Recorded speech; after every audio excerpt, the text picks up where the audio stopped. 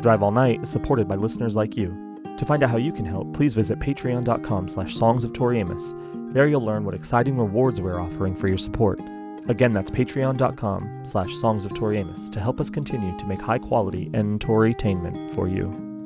You're really there to kind of take people to the underworld. That's what you do. And everybody has to be given the liberty to bring whoever they want to bring.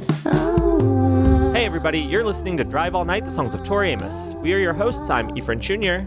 And I'm David Anderson. And on today's episode, we're talking about Purple People, Christmas in Space, a B-side from Tori's fourth album, From the Choir Girl Hotel.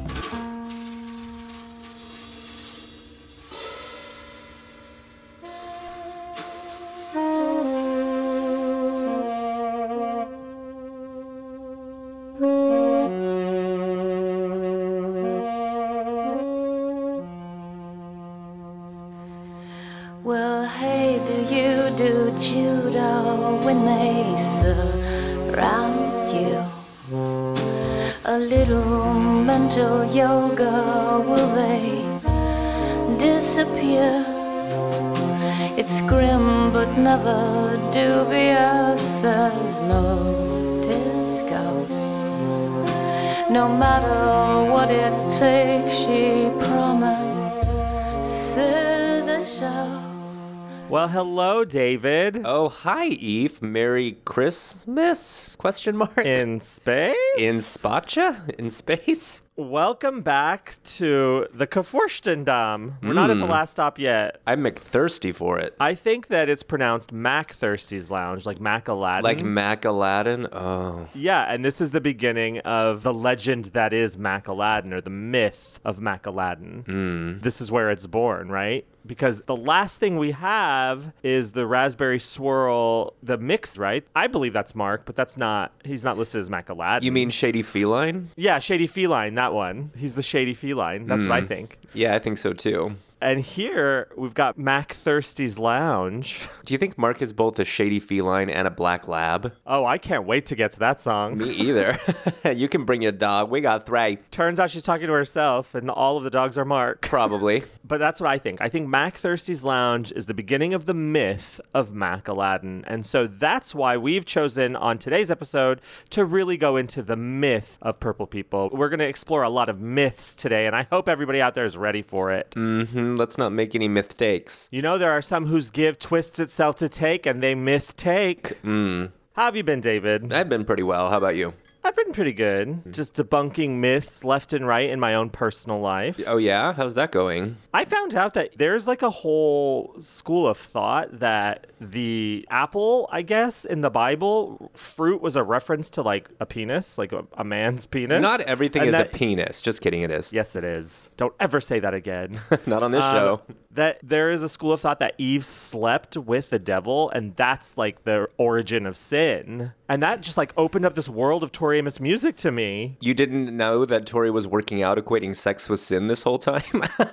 No, I knew that, but I didn't know that there's Bible scholars who believe that Eve slept with the devil, and that Cain and Abel, that apparently they believe that one of them was Adam's son and one of them was the devil's son, and that's why one was so hated. And like, is this like, just say it? It's a Bible. Like, just say it in the Bible. Don't make me like guess. Don't make me like read between the lines. This sounds like Bible fanfic, which is okay. Right. But oh my God, that's kind of hot. What scholars are you referring to specifically? Because I don't think most scholars, if we're going to use that word, sort of look at the Bible as historically accurate, meaning that these people actually existed. Well, that's news to me.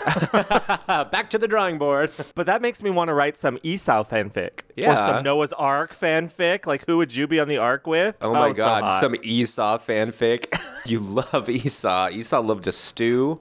You love a stew. No, I want that Noah's Ark fanfic. Like, who are you on the ark with? Like, what happens when you get there? You're trapped in the ark for, like, what is it, 40 years? Like, okay, shit goes down. Yeah, for sure. When you're all in captivity together, stuff gets crazy. That's how I got flowers in my attic. What two drag queens would you pick to be on the ark? I don't know. Sharon Needles and Katja. Ooh, good choices. How about you? I'm choosing Mad Hatter And fuck yeah, Space Babe, because they came to our Digital Ghost event. They sure did. They were wonderful. I really loved them. Yeah, I figure like being on the Ark with them would be real fun. They would like work up some Tory performances. Yeah, so. and I didn't pick them because I knew you would, so I wouldn't have to. Yeah, that's exactly why. I'm hoarding queens. I'm a queen hoarder. You're such a queen hoarder. I've always said that about you. I know. Everybody knows it. Mostly behind your back, I admit, but now I'm saying it to your face. Turn around, bright eyes. I'm talking about you. I would like to take this opportunity, since we're debunking myths, I want to dispel some myths about Ephraim. How about that? Oh, Lord. I was listening to a podcast recently, and they do a segment where they ask the guests 5 questions. And one of the questions is, tell us something that other people think is true about you that actually isn't. Okay. Are you asking me? Yeah. This was not in the notes document, David. I didn't have time to prepare. You got to vamp. Not everything can be scripted the way you try to control every aspect of your life. Just kidding. I do. I'm a Virgo. What was the question? Tell us something that most people think is true about you that actually isn't. I think a lot of people think about me that I am an extrovert, when in reality, I believe myself to be an introvert. I know that I can put on like that social outward face, but I'm actually kind of shy and like nervous around talking to people, especially men. Oh my God. You know what's funny? What? That show that I referred to where they asked that question, that is the most common answer. Really? Pretty much everyone says that. Wow. Myth verified. What's the greatest myth that people believe about you to be true but is not true? I want to steal that answer, but that's not fair because, well, you already said it, and I don't know whether or not most people would think of me as an extrovert. Probably not. But so this is not really answering the question, but I am also pretty shy. It's gotten better, but a lot of times, and this is true of a lot of shy people, it reads as standoffish and kind of cold, and that's not at all who I am. It's just about being shy and needing a chance to warm up to people. So that doesn't answer your question at all. No, but I get that. And I feel like I sometimes come off as cold too. I don't like to make small talk with people I don't know. And it's not all because I'm an asshole. Some of it is, but part of it is because I'm shy. I'm shy. I have never experienced you that way, personally. See, that's a myth. I know. This outward face is a myth. It's I know. all a myth. The mirror has 2 faces. Although maybe I'm not shy. Maybe I am an extrovert. Maybe that's what I'm learning. I think that's the myth. That's the myth that you have about yourself. You believe yourself That I'm to be shy? shy, but you're really not. Well, then why can't I talk to men? Well, that's a different kind of insecurity and maybe an issue of worthiness. You're not shy necessarily. I'm just unworthy. Just Thanks, unworthy. David.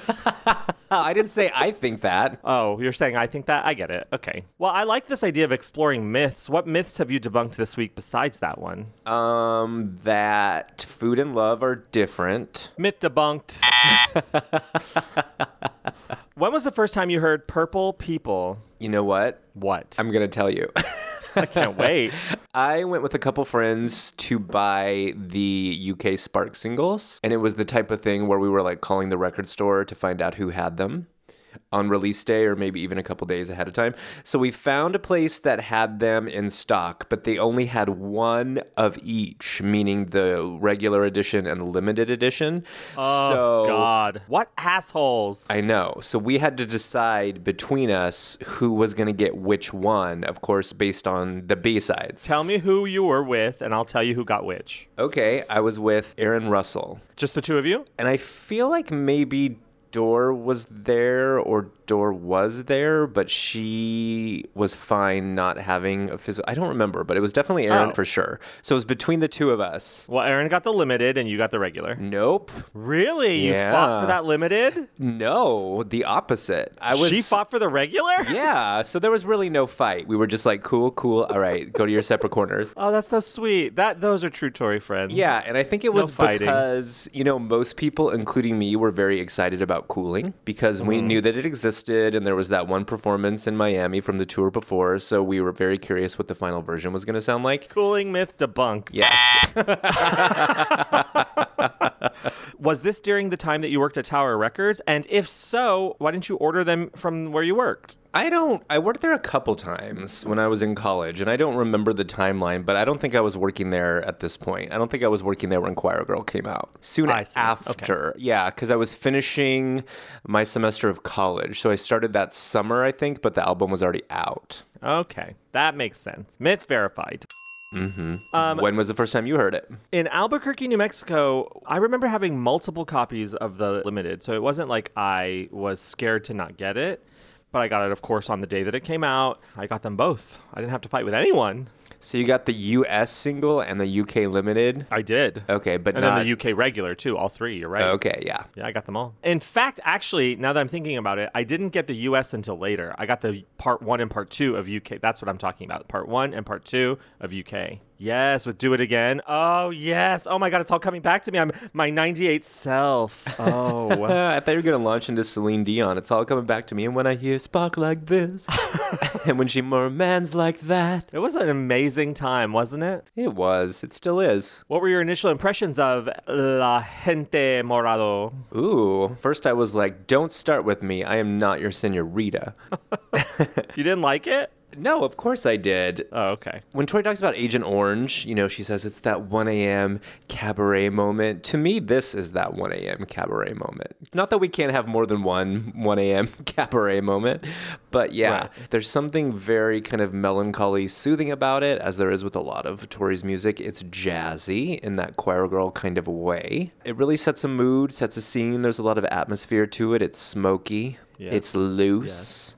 What do you think? What did you think? All of those things as well. And also, this was the time where she could do no wrong, where like anything she put out, it was like just guaranteed that I would love it. Yes. You know, there was this like really wild string of releases, starting with Siren, going into the actual Choir Girl CD, plus all the singles, with the Raspberry Swirl single. Like every single, she just could do no wrong. I agree, and I would Living argue for everything. I would argue that it started with Little Earthquakes. Oh well, yeah. I mean, of course that, but like that's not. I wasn't buying CDs in '92 in the way that I was buying them in '98. So yeah, it was just like everything. I was like soaking it up. I need it. I'm going there on the first day that it's released. I need it. And then like living for it. Let's talk about that for a second. Like obviously we're a little biased when it comes to Tori because she's our favorite artist, right? She's my favorite artist.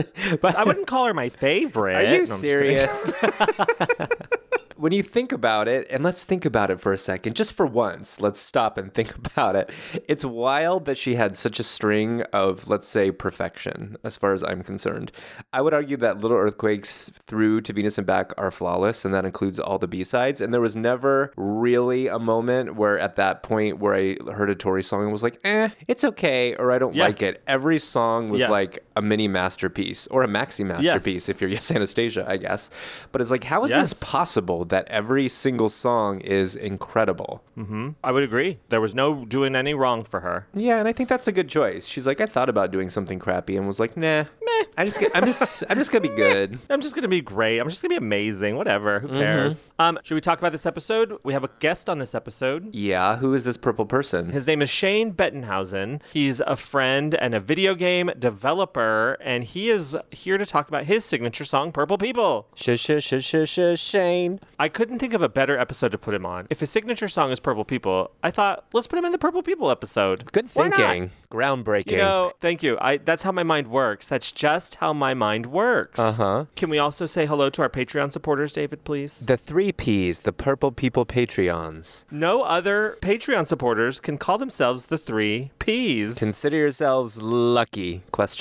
Exclamation point, please. Okay. You know I'm not good at punctuation. First, we'd like to say hello to Christina Romero. Christina's in space. Have yourself a merry little Christina. Grandma. Hello to new Patreon supporter, J.M. Solomon. Song of Solomon. Take me with you. Take me with you. That's an obscure joke. I hope people get it. We haven't gotten there yet. We specialize in that. Hello to new patron, Rami Turk. His donation came in as €1, so you know he's European. International. I Turk myself today to see if I could feel. You Turked yourself? I said I Turked myself, sweet boy. To find a Rami bean. Yeah, perfect. Hello to brand new patron Julia Donaldson, who instantly came in, pledged to our Patreon, and then jumped up to a higher level. She's all in. Julia da-da-da-da-da. Julia Donaldson.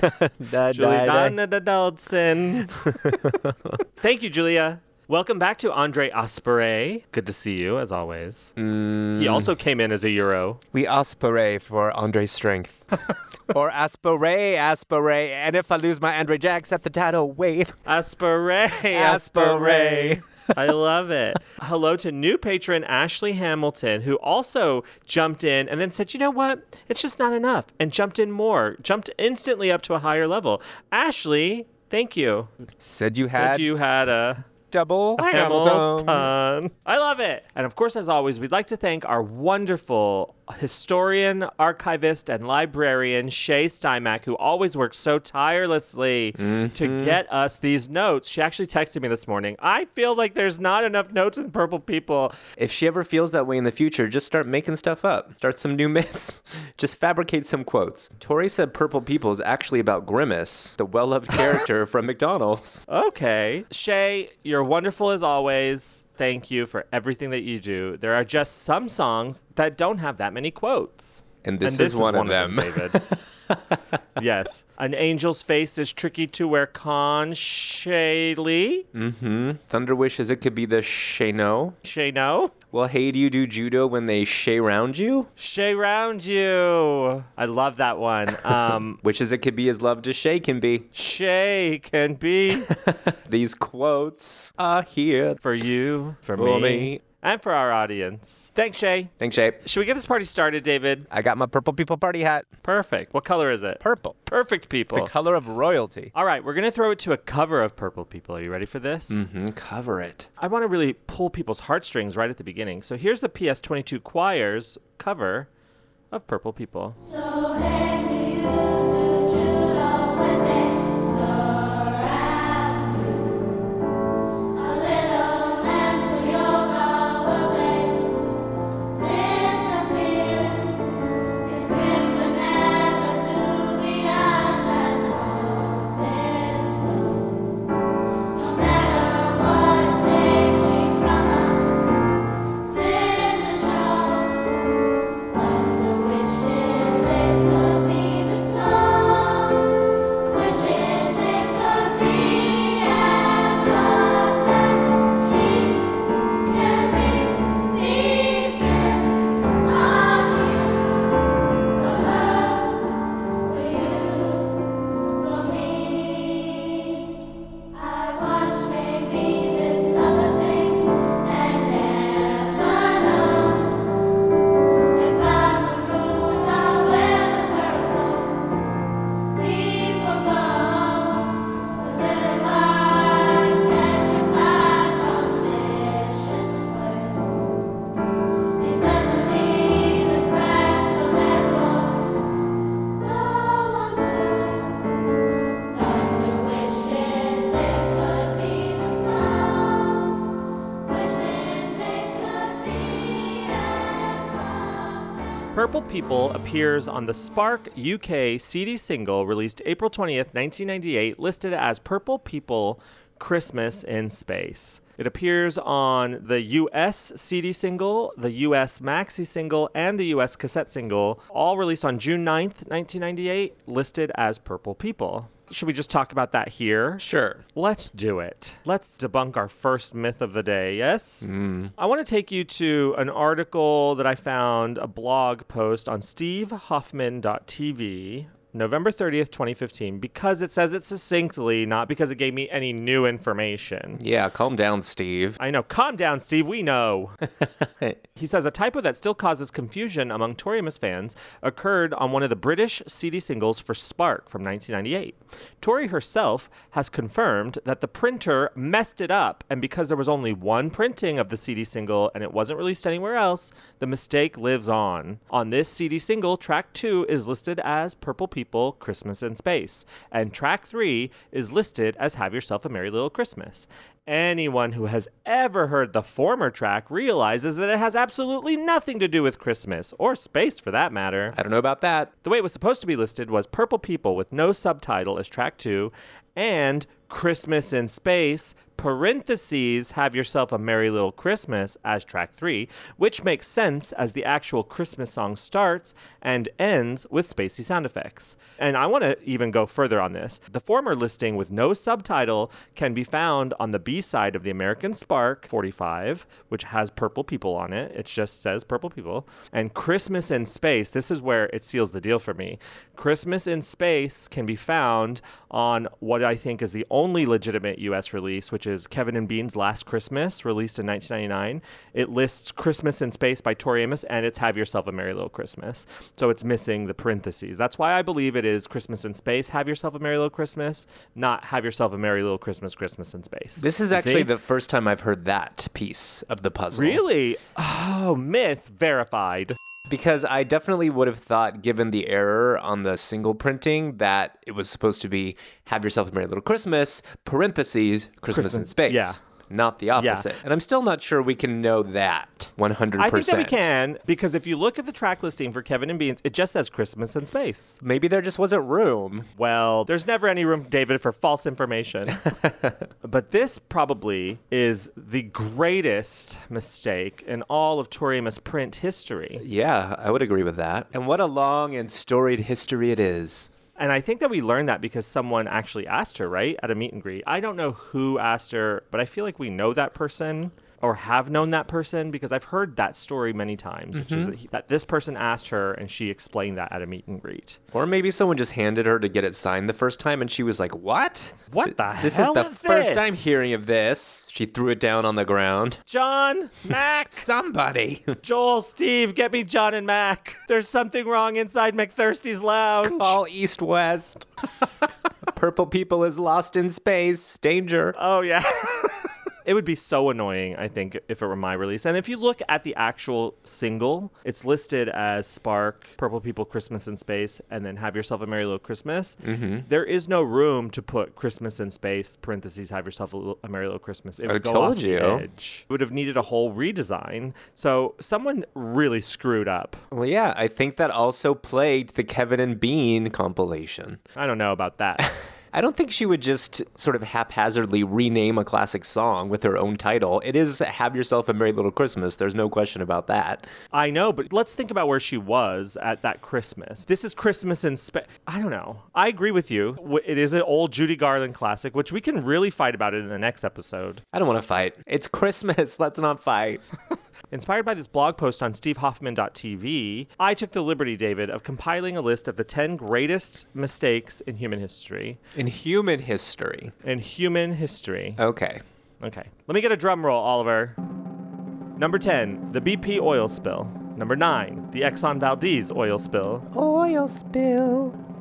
Exactly. Number 8, the Chernobyl disaster. Number 7, the Leaning Tower of Pisa. Did you know that it was made on soft soil and that's why it leans? I didn't. Number 6, Russia accidentally selling Alaska to the United States. Whoopsie. Number 5, the sinking of the Titanic. Number 4, Decca Records rejected the Beatles. Did you know that? I'm sorry, the Beatles are ranked above oil spills and Chernobyl? I'm sorry, I don't know about that. Decca Records rejecting the Beatles, that is. Decca Records could be $1 billion industry. I don't know, I support Decca. I find the Beatles distasteful. Number 3, the Dutch discovered Australia, but they ignored it. They just tripped over it. What was that? And they did that thing where they looked back, like when you trip on a little crack on the ground, like, oh, just keep walking. Number 2, the Hindenburg disaster. That's pretty bad. Number 1, the greatest mistake in human history is listing Purple People as Christmas in Space on the Spark Limited Edition CD single. Okay, Thank good. you. Thank you. Well, we can all agree on that. Yes. But I don't know. I think it's kind of a happy accident. Why? Because I think it actually is appropriate and interesting to pair Christmas in Space with Purple People. And I will always think of this song as Purple People, Christmas in Space, even though I know it's a mistake. Really? Yeah. Well, I think that when we were young and we were purchasing these things, we found meaning in it. We had no reason to believe it wasn't supposed to be Purple People, Christmas in Space. And so we developed meaning and found meaning in it. And, you know, I felt like that maybe personally that Purple People, Christmas in Space was how she was feeling post-miscarriage. Yeah. Which happened around Christmas. So I developed a whole narrative around that, or at least a belief around that. So, Me too. yeah. Purple People continues to be released again throughout her career. It appears again in September 1999 on the To Venus and Back double CD on the live section, and it's listed only as Purple People. I watch me be this other thing, and I never know if I'm marooned or where the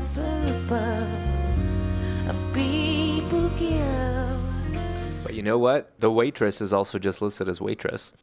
She's really messing with her own timeline here. She is. It appears again in September 2006 on A Piano, again only listed as Purple People. And the last time we hear from Purple People is in 2007. It's released on 2 separate legs and boots, October 15th in Philadelphia and October 11th in Phoenix. Can we point out that the version included on A Piano is the live version from To Venus and Back, not the studio version from the Spark single? Interesting, huh? Why is that? I don't know. Why does she make the decisions that she makes? Another annoying thing about the Purple People To Venus and Back situation is that that's not even live. It's a sound check version. Right. Why? That's true. And it's like that one in Sugar, like really mess with the flow. Yeah, and there's no crowd noise, and I wouldn't have a problem with I that. know.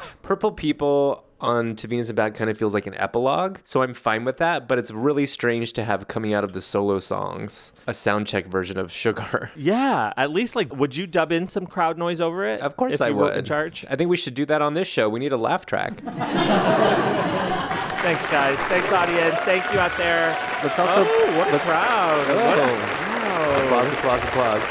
Okay. What's your favorite version of Purple People? Studio. Of all the versions, studio on the single? Studio on the Spark single, yeah. It just has that atmosphere that's not recaptured live. And it's become scarce because she did that thing where she put the live version on a piano. I feel like that studio Yeah. version is lost. Like, is it streaming anywhere? Is the physical version no, and like I a don't ripped think so. MP3 the only way you can get it? I guess so, yeah. That's like putting the 1998 version of Upside Down Live on the remastered Under the Pink. These choices. I'm not sure putting the live version of Purple People on the piano was a mistake, though. It may have been. No, I think wouldn't that was a surprise choice. me if she'd forgotten that she recorded it in the studio. I think that maybe, we'll get into the history of the song a little bit here in a minute, but it was one of the earliest songs she recorded and she loved it. And I think that there's some lyric changes too in the soundcheck version that I think maybe seal the deal for her as why that's like her preferred version. No matter what it takes, she promises a show. One thing she always promised sees a show.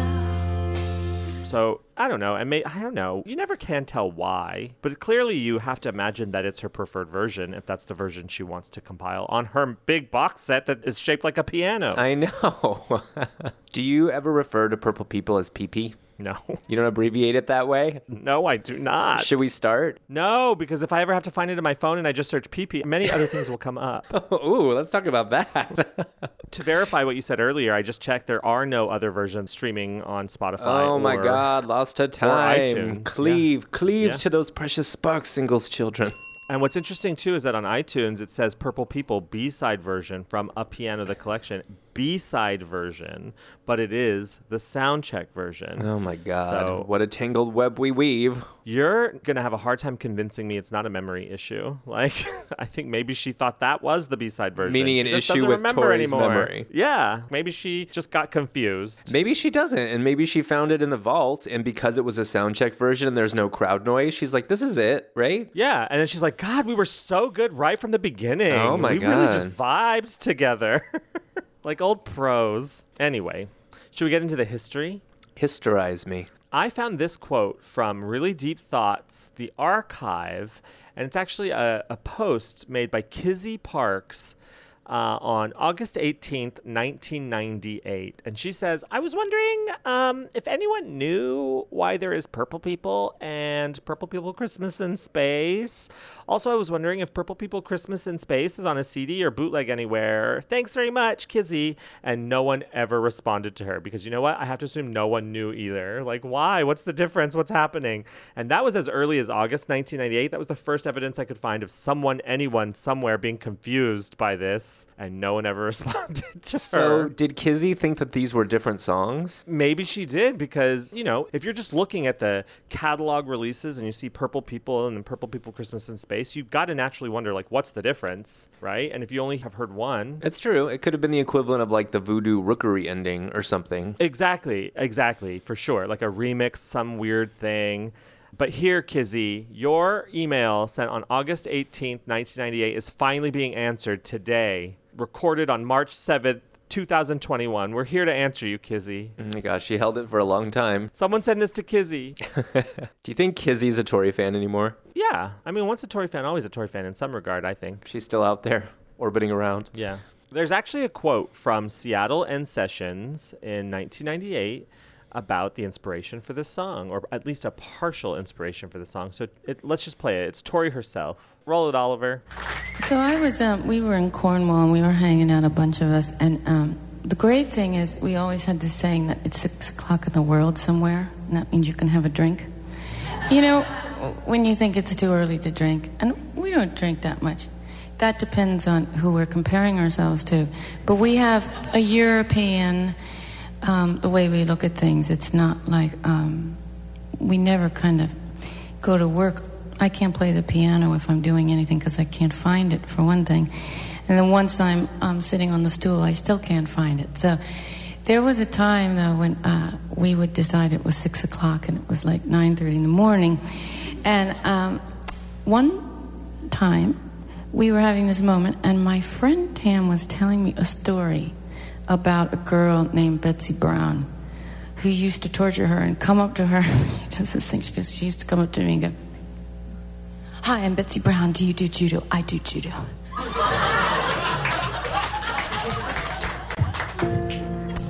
And I went into the studio, and this kind of happened.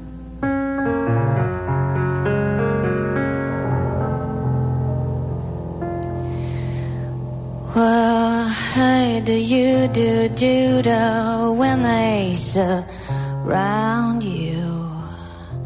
A little. BB inspired PP. I think that you're onto something when you talked earlier about how it gives you that sort of late night cabaret. Because if they're working all through the night and it's the morning, like it's 6 o'clock somewhere, but it's actually 9 a.m., you know, they're tired, exhausted, and getting wasted. Mm-hmm. You're picking up on something, David. My radar is attuned. Thoughts on that quote from Tori? Well, that certainly leads me to believe that this song was written in the moment, right? Mm-hmm. And that this really is kind of a jam, improvised song. Yeah. Yeah. It just kind of happened. It's interesting that they were burning the candle at both ends from the start of these recording sessions. She doesn't say like, oh, this was towards the end when we were trying to get it or mastering the album. She says this is one of the first things we recorded and they were already staying up all night. Here on October 24th, 2001 in Cleveland, live on stage, she talks a little bit about how this was one of the first things that they did. So roll that, Oliver.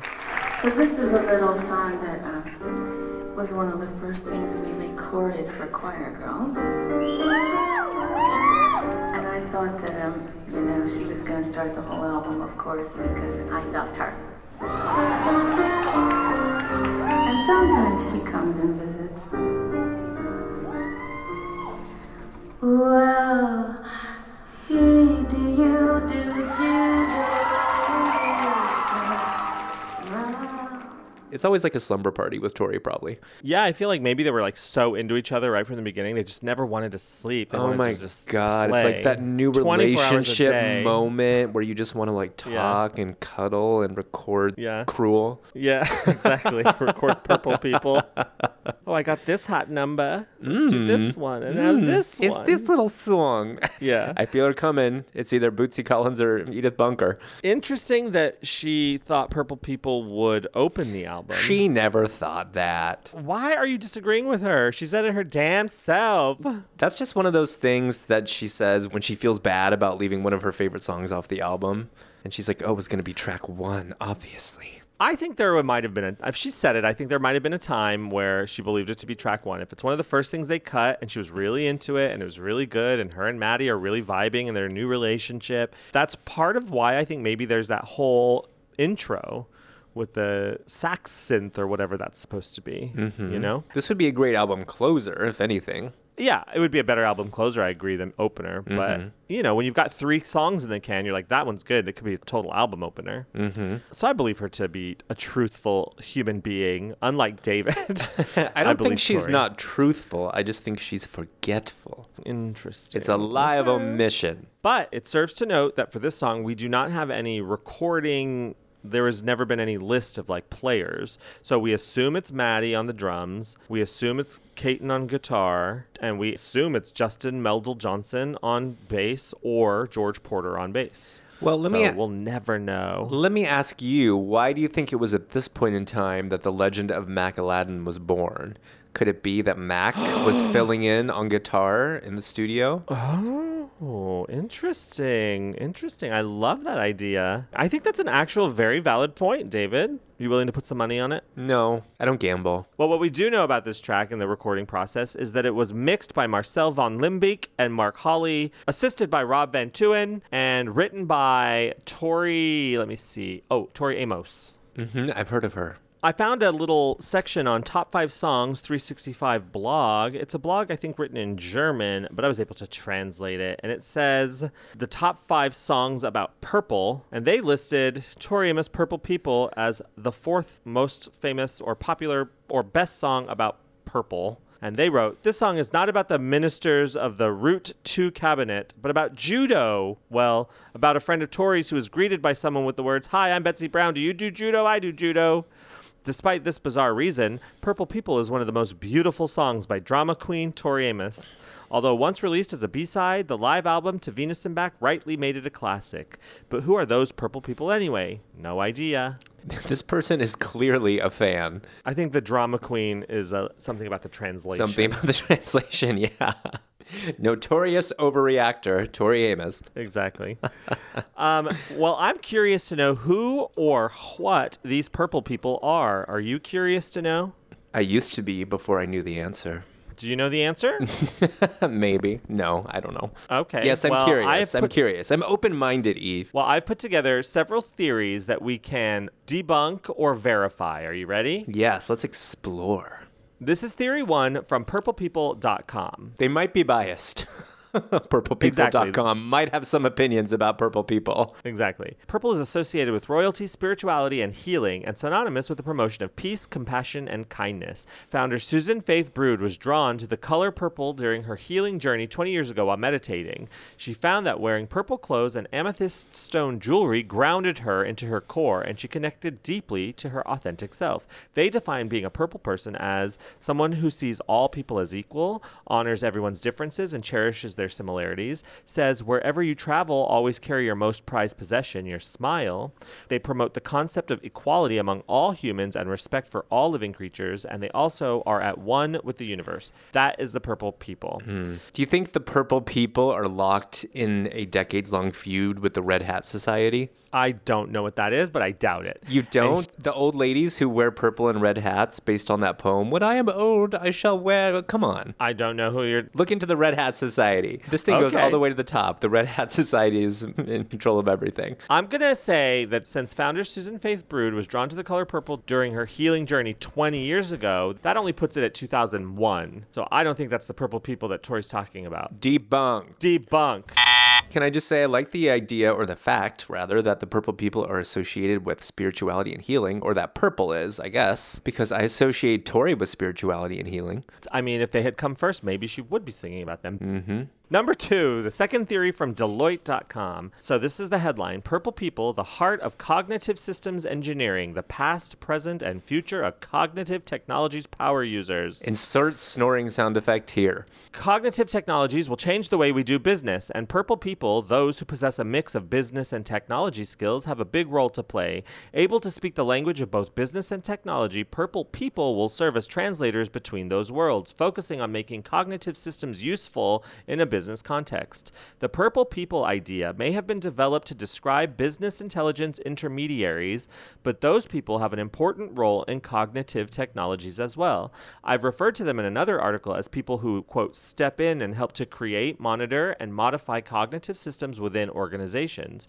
2, they're at the core of the idea that humans can augment such systems rather than be automated by them. They can bridge the business and organizational requirements for automated systems with the capabilities of technology. They're not intimidated by automated systems and are willing to jump into the belly of the beast and do whatever is necessary to make them work. work. They're capable in technology, but in most cases, their focus is on making them useful in a business or organizational context. Purple people throughout history have probably always been people who bridge technical and business environments. As long as there have been complex technologies, there have been people who learn to understand them. So those are the purple people according to Deloitte.com. I don't know, Deloitte. This is not particularly interesting to me because I feel like business and technology are similar languages anyway. It's like a slightly different dialect. Well, interesting point. But you don't think that Tori's bridging technology with her business, fusing her soul with technology, machinery, electronica in this era, as she would have called it. Are you proposing that Tori is a cyborg of some kind? Yeah. I mean, first thing that comes to mind is that, sure, is that what I taste your supernova juice? And she's like a robot at the piano. Oh my goodness. Since this article was only written in 2018, I'm going to say myth debunked. Debunked. We could probably save ourselves some time by looking at when these things were written before reading them, but that's okay. I know, Well, I'm crafting this segment as they craft true crime documentaries. I love building a straw man argument. Theory 3 from UrbanDictionary.com. Ooh, this is going to be good. They say that purple people are a hypothetical race when the issue of racism is discussed. Proponents of this usage figure there are no people with purple skin and figure it is safe to use. In the example, I don't care if our president is black, white, purple, or even green. I think people would care. If they had a purple president? Yeah, or a green one. But not a white one. No, certainly not. What do you think about this theory? Is this what she's singing about? I do not personally believe that Tori is exploring issues of race in this song, but you know. I agree with you. I don't think she's exploring issues of race either. So we're going to say myth debunked. Debunked. Here's theory 4 from Wikipedia. The Purple People, or I Popolo Viola, were an Italian mass protest movement who, among other things, called for the resignation of now former Prime Minister Silvio Berlusconi. The movement was disaffected with mainstream Italian politics and identified themselves at demonstrations and rallies by wearing items of the color purple, chosen because it was not associated with any major Italian political party. The group originated in October 2009 when a group of bloggers gravitating around the anonymous figure of San Procario, an activist from Sicily, organized demonstrations using word of mouth, Twitter, and Facebook. Do you think Tori was ahead of her time in predicting the Purple People Italian mass protest movement? I do. You think? Yeah, she's highly intuitive and can see into the future, but in a very, very specific way. Do we dare verify this myth? I don't know if we can verify it, but let's keep it on the table. I think they might have taken their name from Tori Amos, if anything. That's a good point. They love that song. That was like their anthem. It was like the official song of the movement. Well, it is the top 4th ranked song about purple of all time. A classic, some Right. might say. Half the group voted for Purple Rain. Half the group voted for Purple People. Lines were drawn. I'm going to say myth debunked. Debunked. This is theory 5. This is, I find, to be the most erotic theory. Erotic. In Lafayette, Yes, get ready, Erotic. David. In Lafayette, California, the Purple People is a group that lives in purple houses and travels in purple limousines. The highly controversial community, officially called Lafayette Morehouse, formed in 1968 and has since been labeled as a sex cult. That's too bad. They missed being established in 69 by 1 year. They should have held out. The members of this cooperative community engage in experimental sexual research and believe in a life of pleasure. Lafayette Morehouse members teach sex practices and techniques, and the group even used to offer college degrees on the subject. Some claim residents of the hedonistic co-op are free to come and go as they please, and that Lafayette Morehouse is simply a community that encourages pleasurable living. Others say the group uses intimidation tactics to keep members closed up behind purple doors. The Free Love Commune faced public criticism in 1994 when authorities arrested founder Dr. Victor Barranco and his wife for possession of LSD. The arrest lent credence to former allegations that the Morehouse founder coerced students into taking illegal drugs. Lafayette Morehouse, which implies its own security guards to protect the property, reportedly has ties to the alleged Pyramid Scream and cult One Taste, a San Francisco business that offers orgasmic meditation for women. Since 2001, One Taste has set up locations across the world, including London and Melbourne. So it's very possible to me that Tori would know about this. If it's hitting the news in 94, That's possible. I say we should leave it on the table. What do you think? Well, I kind of like it as like this community or group of people or something representative of an experience that Tori feels separated from. if that makes Oh, any interesting. sense, because she's feeling cut off from something. Like, we're the purple people. I'm not one of them. And these are maybe people that are living pleasurably. Ooh, okay. We have to leave it on the table, David. Yeah. Okay, our sixth and final theory is from nmcnews.org, and they say, since the early 60s, Naziria monastic community, NMC, affectionately called the Purple People by many due to the color of their monastic garments, has been offering the finest quality essence and essential oils, incense, and meditation supplies gathered the world over. Alongside their web presence, the monastery offers in service the Purple Eco Village, Orgone Essentials, and purely uncut oils. The quote that I saw on their website is that we are on an infinite journey since beginningless time, and there are always heights ahead. And those are the words of Reverend Nazamora. Interesting. Thoughts? I'm not sure we can debunk these last two. I agree. The last two, I think we have to do some deep research. Mm-hmm. Okay, you ready for the line by line now? I think so. Well, hey, do you do judo when they surround you? Well, hey, do you do judo when they surround you? I think if we go to the story that Tori's friend told her about this sort of bully figure who came in and would intimidate her. I'm Betsy Brown. I do judo. Do you do judo? I do judo. Obviously, the idea of people surrounding you, you would feel intimidated. And so do you lash out? Do you protect yourself? Do you defend yourself when you're feeling attacked or intimidated? And we know where this line came from because Tori gave us that kernel of inspiration. But I've always imagined not a physical threat, but kind of being stalked by unwanted thoughts or feelings that you want to fend off. Which lends into the next line. A little mental yoga, will they disappear?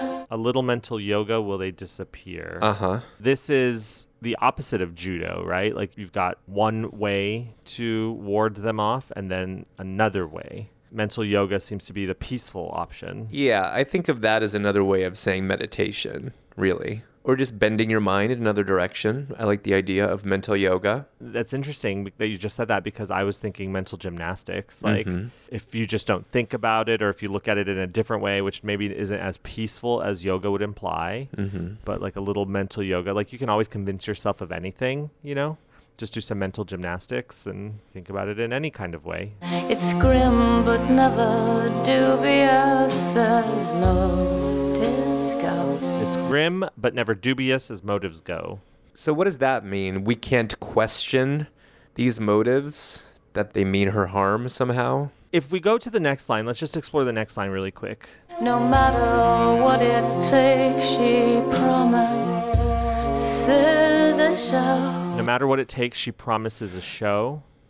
So let's think of her as a musician, actually literally performing concerts and performing shows. If we take this idea that she presents at the end of the first stanza, that she's promising a show, no matter what, she'll be there on stage promising a show, or she'll be there to perform in some regard, whether it's literally on stage in front of her audience or not, then if you follow that thread back to the first line, when they surround you is the audience, you see? And how do you get through this when everyone's looking at you or needing something from you? Interesting. That takes me back to the discussion we had about Pandora's Aquarium, where we kind of got to this is about her looking at her relationship with her fans and kind of the Tori Amos persona for the first time, maybe. And like there have to be times where she doesn't want to perform. I mean, let's look at what she went through prior to the Rain show and then having to go on stage on the Rain show, going through like a really terrible time and still having to deliver a show because it's already contracted to be televised. You know, she's worked hard on it. It was originally, that Rain show was originally supposed to have other musicians, not just Maynard, but it was supposed, you know, she was trying to have other acts, you know, and I don't know what went wrong there, or maybe it was just like she couldn't work on it for a while. Oh my But God. imagine the mental gymnastics that you have to do to get through something like that. I'm starting to get really nervous that we're going to have a Sixth Sense moment where we find out we've been dead the entire time, but instead of that, we find out that we've been the purple people this whole time. Oh no. Oh no, we are the purple people. I kind of think we might be. What if we're the purple people? I think we are. Oh. We're the people who are always wanting something from her, even when she's Oh, at her no. lowest, and she still has to show up and perform or show up at that meet and greet. Well, this has been the Songs of Tori Amos signing off. Yeah. Like, sorry, Tori. Sorry this happened. Please don't karate chop us next time we see you. We didn't mean it. We just love your music. Do you think Tori sometimes at a meet and greet has had her fill and she wants to start doing like Miss Piggy, like, hi-ya, and karate chopping her way through the fans to get back to her dressing room? I think that Tori's able. Here's the thing: is that she talks so much and has consistently talked for years and years about herself enjoying the meet and greets and needing them to kind of build her show and to like keep the pulse of what's going on. That when she does feel overwhelmed, it seems to me like she takes the day, like she doesn't do a meet and greet that day. Or there have been whole tours where she's done hardly any, you know. So I would hope that she's able to keep that balance for herself, where if she doesn't want to be there, she won't be there. I think she has. And I think as time has gone on, they're less frequent. They still happen all the time. But I don't think she tries as hard to make sure she does them if she just doesn't have it in her. And that's good, obviously. I think she had a hard time saying no in the past, I'm willing to say. I agree with that for sure, just based on the things that she said. Thunder wishes it could be the snow. Thunder wishes it could be the snow. This to me is the grass is always greener, right? We all want what we don't have or what we aren't. Yeah, I would say it's more the second one. Wanting to be something that we're not or that we see in someone else. Not having something, which to me is like the grass is always greener implies that you want to like have or own something that someone else has. But I guess that applies to an experience too. But I see this as more of like a characteristic that she wants to embody. And that pops up in Tori's music a lot, for sure. Starting with Can I Be You for a while, Everybody Else's Girl, continuing here. Thunder wishes it could be the snow, fire would rather be water, pianos try to be guitars. Also, it's very intentional, I think, that thunder, which could be a reference to thunderous applause, wishes it could be as peaceful as the snow. So here she's got all of this stuff going on and maybe just wishes that she could rest for a minute. Yeah, snow to me is sort of falling silently. Yeah. It's delicate, whereas thunder, you obviously think of something loud and maybe even disruptive. So is this just a way of saying maybe sometimes she wishes she could withdraw from the spotlight and having to be Tori Amos? Yeah, I think that there's a fair case for that. Wishes it could be as loved as she can be. Wishes it could be as loved as she can be. Do you think that's Tori the person as opposed to Tori the musician? Wishing she could be as loved and respected just for who she is as opposed to for this thing that she can do or this thing that she does? A lot in Tori's music, she's always talked about the separation between Tori the person and Tori the performer. Like she's never felt like a woman without the piano, you know, all those Boys for Pele era quotes really distinguishing between the person and the performer, right? Here it is again, that maybe the person wishes that she could be as loved as the performer is, like for who she really is, right? There was a quote that we read recently on an episode where she talked about how even the 90s iteration of Tori Amos wasn't the truth in some ways. Do you remember that quote? Yeah, I do. That maybe this dramatic, thunderous rock star wishes it could be really who she is, which is what she's eventually become, which is kind of like very adult contemporary. Like if you think about the tone of music, thunder wishes it could be the snow, just peaceful, sensual, you know, a sensual woman wishes it could be as loved as she can be. Like that woman lost inside is still hoping that she could be. I think Tori started really talking about that issue of kind of her persona as a musician and an artist and a celebrity as different from kind of the authentic self around Under the Pink. When she talks about, you know, only feeling alive when I was on stage and all of that. And I feel like she was conflicted about it as that conversation went on, in the sense that she felt kind of this push to integrate those two things, to not have that separation. Yes. And I think she eventually came out the other side feeling like the best thing to do or the healthiest thing to do was to continue to compartmentalize or to see those things as separate and not necessarily needing to integrate them. And keeping something for herself, so to speak, and being okay with having this kind of public persona facing outward that was sort of a character, if you will. Yeah. And that's kind of a way to shield herself. Yeah. So I feel like she's sort of, so I feel like she's sort of changed how she was struggling with this issue. Like, oh, maybe this is actually a good thing to have this separation. I agree with all of that. I agree that eventually it shifted. And I wonder if this song even is the shift, especially in the upcoming verse. But I want to talk about these gifts are here for her, for you, for me. These gifts are here for her, for you, for me. Is this where she's tying it together? That like the love that she wishes she could have, that the other part has, is the gift that's still here for her and for me. Like it's still there for me. Or is it that I have to figure out how to accept the gift for me? That they're here and I just have to figure out how to open the gift or get the gift. You see what I'm saying? I think she's kind of looking at the, let's say, adoration that Tori the musician gets from the fans or the media or whatever, and sort of realizing that she's getting something different, a different sense of fulfillment in her personal life that's equally as valuable. Whereas before, maybe she was like reaching for that fame Yeah. and that acknowledgement and that validation, and getting to a point where she realizes she doesn't need it quite the same way, or that she's being fed in a more meaningful, authentic way in her personal life. Yeah. I watched me be this other thing and never know. I watch me be this other thing and never know. See- Yeah, exactly. Yeah, but you know what's... I hate to keep using the word interesting, but I will say I have not sat with these printed lyrics, really, and because they were included with a single without lyrics, I don't like go to the lyric book. I kind of hear what I hear. And I wanted to say, I always heard, and I knew that wasn't correct, but I still hear wishes it could be as loud as she can be. Wishes it could be as loud as she can be. Which I think was sort of influenced by the idea of thunder. Oh, interesting. And volume, but the way she says it, I always hear wishes it could be as loud as she can be.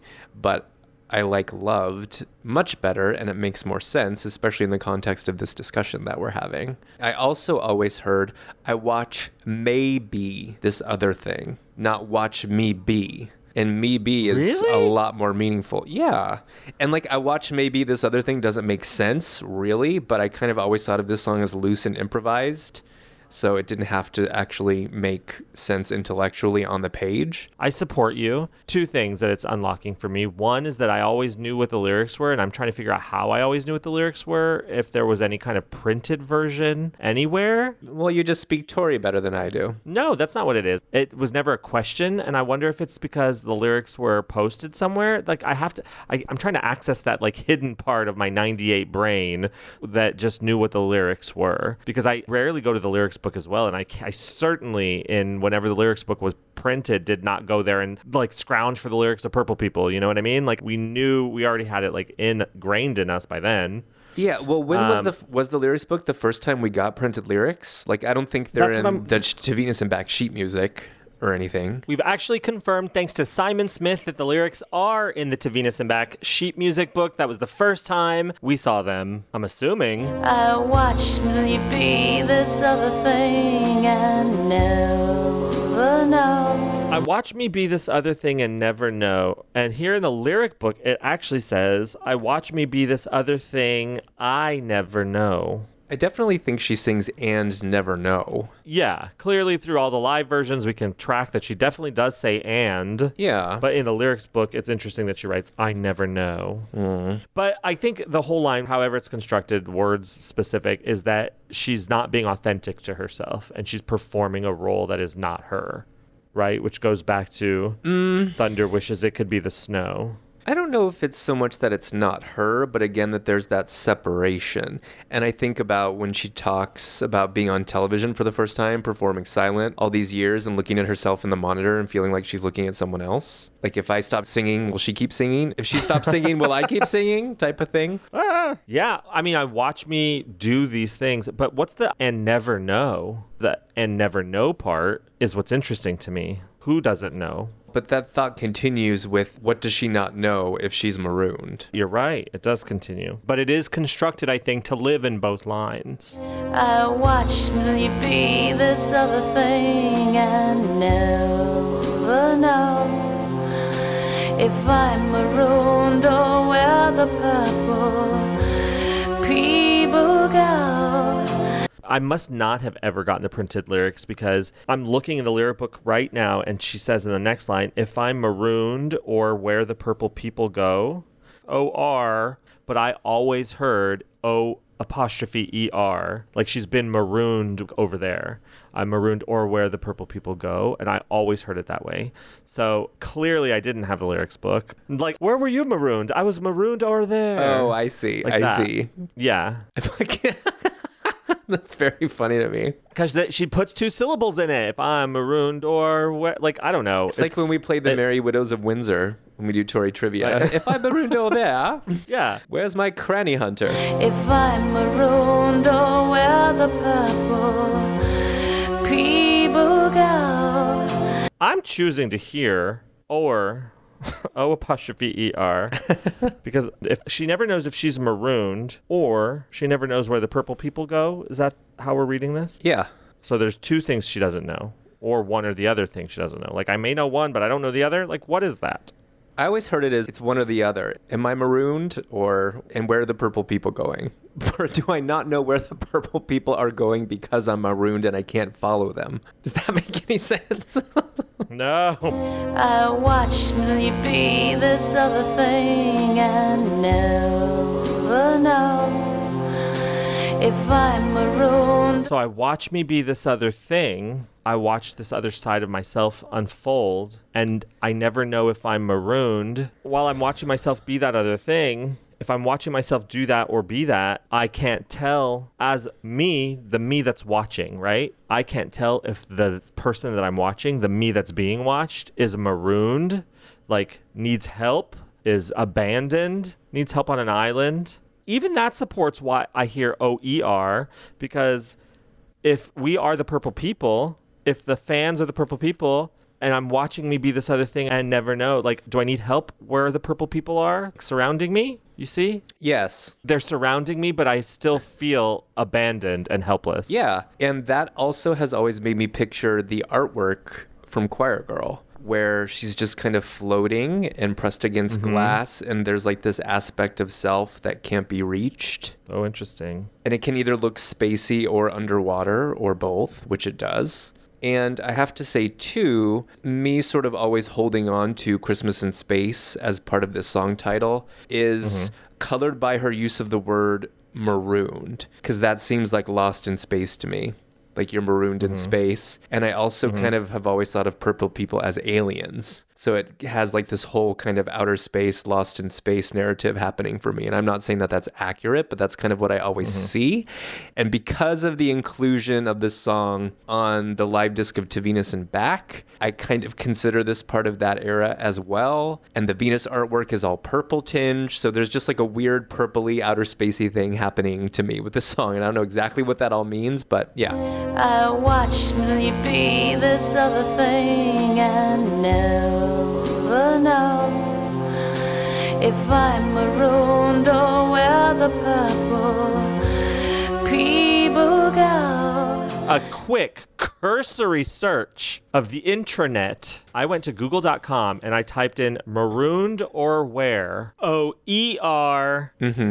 And guess what came up? It is listed that way in numerous lyric sites as the official lyrics. It's not in the lyrics book. There's no way I would have made that up. Thank you. Thank you, Internet, for saving my ass again. If I'm marooned or where the purple people go. Does that change anything in your interp? So she's singing like a contracted version of over there or over where the purple people go. No. Yeah.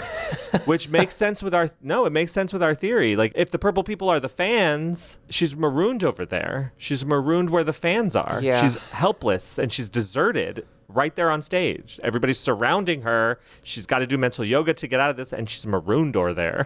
David, wouldn't you be marooned or there? I am. I know I would be marooned or there. As a purple person, I am.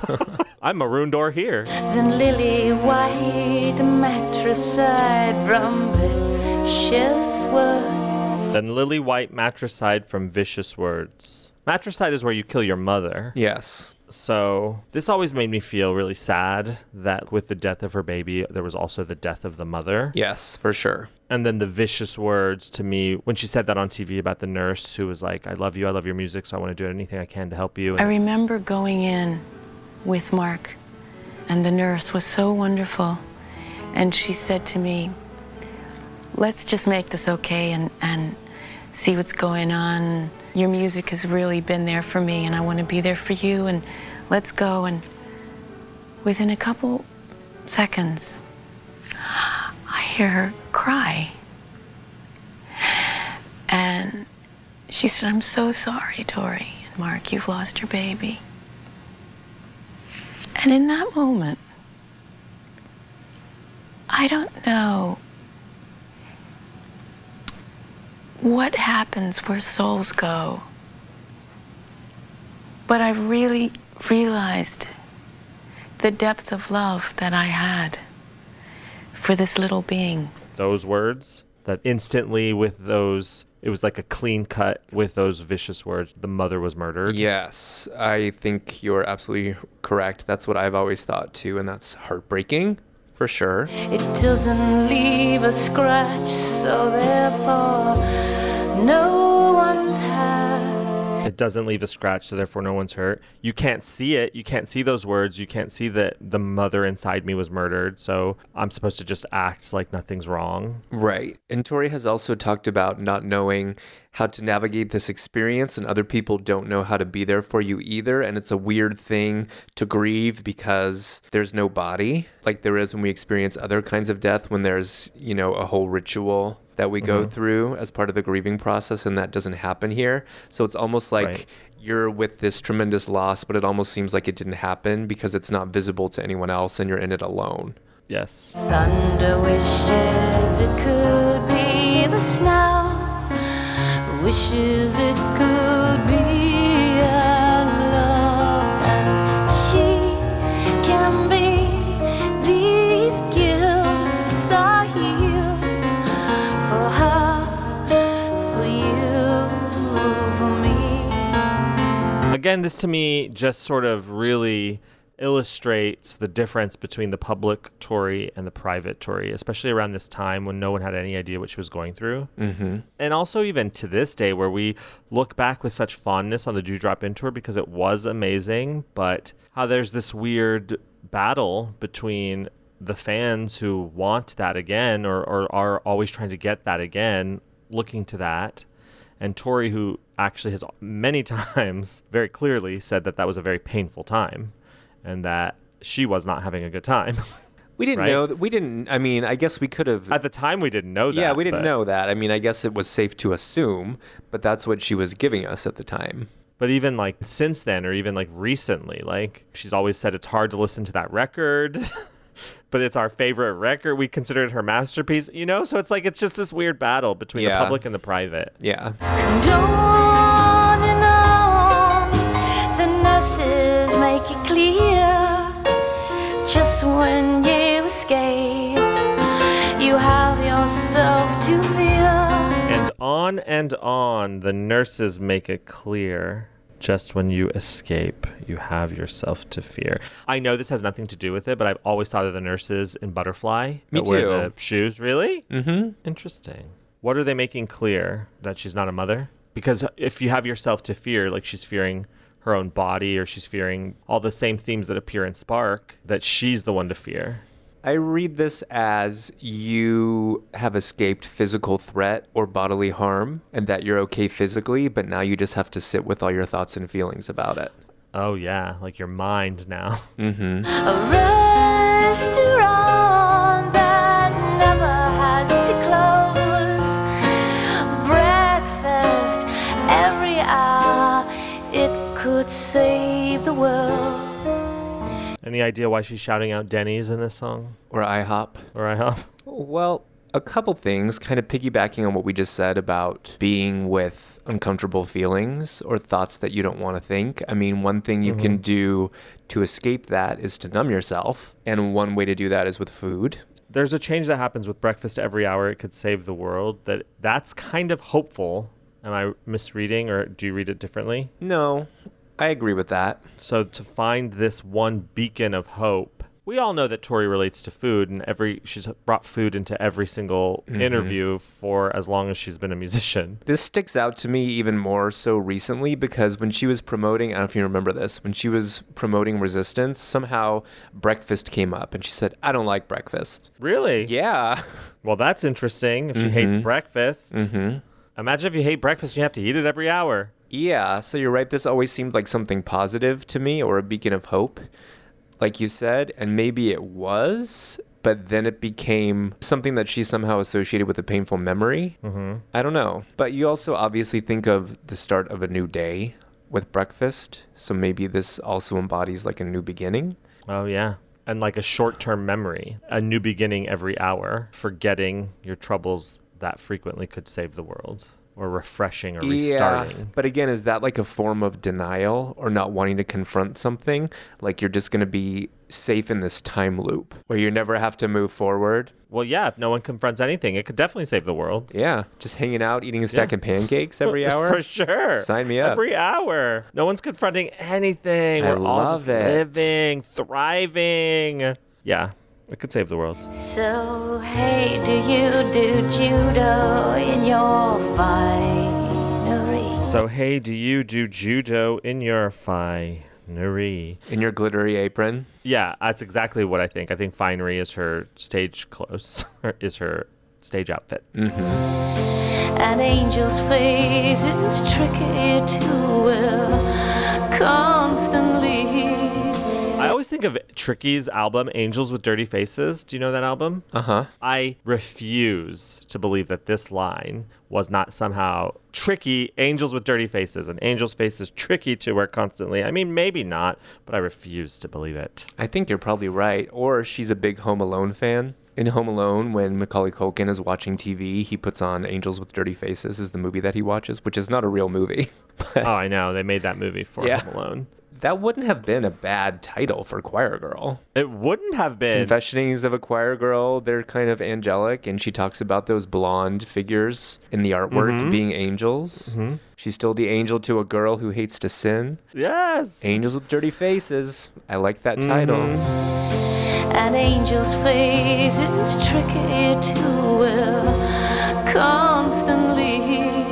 Just further reiterating that she's performing, that there's a performative quality to the face that she's putting on. This line also makes me think of a wing can cover all sorts of things. Oh, yeah. Things yeah. are not always what they seem. Yeah, and also that she's not an angel, but she's wearing the angel face in front of the fans or on stage. And she can't always be that, and it's hard, and it's getting harder and harder to pull that off. Yeah. And it's got to be pressure. I mean, like, not even the onstage persona. A lot of that I'm talking about, I'm also in my mind thinking about the meet and greets that she has to go through. You know, like always just being there to listen and always being there to give advice. And like, she's talked about how she has to get herself like in a neutral space in order to do that, like to be able to listen. Just think about having to do that every day. Like that's a lot to ask from someone. Yeah, and I think before a meet and greet, and definitely before she goes on stage, but I'll bet she has a practice to kind of ground herself. Yeah, of That's course. some version of, judo or mental yoga. Yeah, Or just yoga. Or mental gymnastics. Or just gymnastics. Thunder wishes it could be the snow. Wishes it could be as loud as she can be. These gifts are here for her, for you, for me. Again, we have the chorus just repeating the idea that they are two separate entities, the public and the private. Allah, for her, for her. I find these lines to be so meaningful Because even though we're dissecting the song, and I think we did a fine job of, because I feel like I understand the song a little bit better now, but I find these final lines to be so meaningful because even before the dissecting of it, even before we were like on paper with what we thought about it, there was a sense that there is like a public and a private, you know, Thunder wishes it could be something else. And for her, for you, for me. But it feels like the way she's ending the song, she's sort of kissing her goodbye. You know, she's like sending her off into the ether, which to me had like a little bit of the motif of the baby in some way, but also like now that we're talking about it, maybe kissing that public face goodbye or kissing that thing that she feels is not authentic about herself, kissing that goodbye. Because now she's married, right? And now she's happy, quote unquote, or now she has been through a lot and now she's being her authentic self. Yeah. But she's kissing this fakeness goodbye or this false narrative goodbye. And to me, this is now tied to that idea of, I think you're confused, I'm not Persephone. Tell me more. I'm coming around to thinking that both of these songs, meaning Pandora's Aquarium and Purple People, PA and PP, are about the Tori persona and the relationship with the fans and her trying to sort of reconcile authentic Tori with public-facing Tori. Yeah. I mean, we're a lot to deal with. I mean, let's be honest. We are a lot to deal with. We're very extra. But if you think we're extra now, let's examine how we were in 1998. Seriously. We were very extra. We were as extra as we are now with the gift of youth and stupidity on our sides. Youth and vigor. We could drive all night to the next show. And we did. We had an endless well of need, an endless gaping hole of need that just needed to be filled 24 hours a day. I still do. So now that we've explored this song, why do you think Tori referenced it as one of her favorites? Do you think it was more so because of the lyrics and the themes that she's exploring, or sonically? Well, sonically, she's taking so many chances here. If this is one of the earliest songs that they worked on, it's just so different. Not only just that beginning, that intro, but just like the rhythm and the groove, and it's very connected. All the players feel very connected. It's like Yeah, and I almost feel like this song or this performance sort of cemented them as a unit that could work together and that they could improvise and just play and have this finished product. Like, oh, this is really going to work, or we really have something here. Yeah, because it does sound like a band song. It doesn't sound like a song that she wrote that they added things to later. Right. And also, it does have that chemistry of a Tori Amos song, which is like obscure lyrics that require no demand dissection for years and years, 20 years, 22 years at this point, right? These lyrics that just are poetic, but also obscure. She's not saying like, fans leave me alone. She's saying, if I'm marooned or where the purple people go. That's what she's saying. So there's that chemistry with that, plus this just like really beautiful piano melody that I think is, you know, it's just, it works. I think the song is really great. It's not in my top 10, but it could be on certain sad days. Yeah, so maybe that's why she loves it so much. Or maybe you're right. Maybe it marked a very special moment where she realized that the band was really going to be able to come together and work I think together. so. What's your favorite lyrical moment? I have a hard time saying it's my favorite because I think it's so devastating, but I think she just sort of drops this bomb with Lily White Matricide from Vicious Words. It doesn't leave a scratch, so therefore no one's hurt. I think, as we discussed, that really captures that experience. When there's the death of a child, there's also in some ways the death of a mother. Yeah. How about you?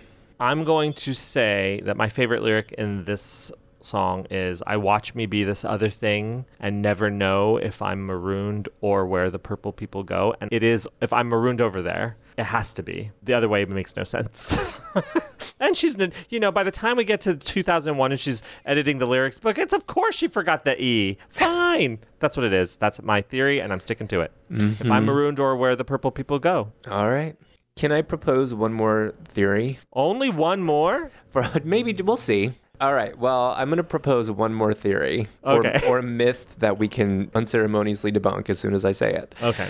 I would like to propose that the purple people are in fact lost children. Because Tori has said that this album was about, you know, children that couldn't be with their mothers. And I see them as kind of souls of lost children who are going off to some afterlife where she can't follow. Well, I think that is very accurate. I really think that that's a valid and completely accurate interpretation because of what she said about the album as a whole and orphan songs, or a graveyard of souls, is what I'm thinking too.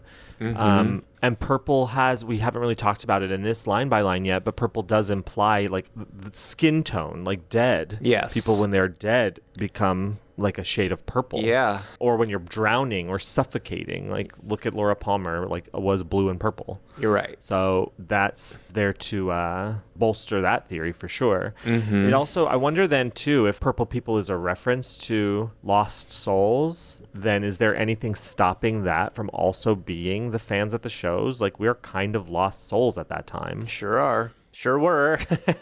Freudian slip. Sorry. What do you mean by are? Sure shooting. Sure is. Oh, I mean, was. Yeah, but like she knew we were running from something if we're seeing all of the shows. Like, come on. Oh yeah, this is my 95th show. And she like fed into it. But she knew like there is that correlation between the lost souls at the shows, but also the lost souls that she's talking about throughout this whole album cycle. There have to be a lot of people out there on the road who are looking for a mother in Tori.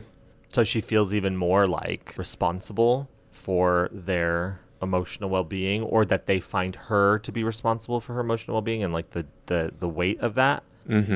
I found this from smo.org. Do you remember that mailing list? No. Like Smo, S-M-O-E. It was like a software that would like do mailing lists. Anyway, somebody wrote their theory back in the day in like 1999. They said, you know how when babies are born, they are slightly miscolored, like a blue purplish? Well, I'm guessing during a miscarriage, this is amplified. So Tori is singing about all the lost babies. And in the part where she says, if I'm marooned or where the purple people go, she's questioning where her baby's spirit is. And then someone says, that makes a lot of sense. Is that just your opinion, or has Tori actually talked about the song? I went back and read the lyrics, and this is in 99, David. I went back and read the lyrics, and it seems to fit even more with your theory. The reference to the nurses make it clear, and then Lily White Matricide from Vicious Words, as in the nurse's words, what that baby was lost killed the mother emotionally, it seems to fit. Anyhow, the theory would also explain why Purple People was the B-side of Spark, also about the lost baby, and maybe why it's the only B-side to appear on the actual Choir Girl album, the German version, I believe. Also, what's up with the Christmas in Space line in the title, and where did it come from? It's not on the CD single. We all know, Rob. That was Rob. Thanks, Rob. Thanks, Rob. Hope you're well, Rob. Can we talk to you about how much is lost to us? Even though we liken ourselves to historians trying to really uncover all of the details, there's still so much that's lost. Even if I go back and listen to every Purple People performance, which I have, even to do that, there's still so much that's lost because you could easily make some comment at a meet and greet to some random person, Right, and she probably has. And she has, and she does. This is what we should have been doing all along, is post meet and greet gather to compile all pertinent information we've learned. Yes, we need to have and document it somewhere. We need to have a post meet and greet bonfire and have everyone share their stories so that they're not lost time. Yes, exactly. But that would be ridiculous. Yeah, we can't do that. We have to drive to the next show. That's ridiculous. Yeah. Should we listen to Yanta? Maybe Yanta can clear this up. Maybe. Maybe what we need to do is strip the lyrics from the song and let the song speak for itself. Then we'll have clarity. Yeah, let the music talk. It'll reveal. Let the music play. Just that one single piano note sounds like Beauty Queen. Is it? Is it a G? I know live she plays it in B flat. That's all I know. Why do you know that? Because she says it on stage numerous times. When they surround you, a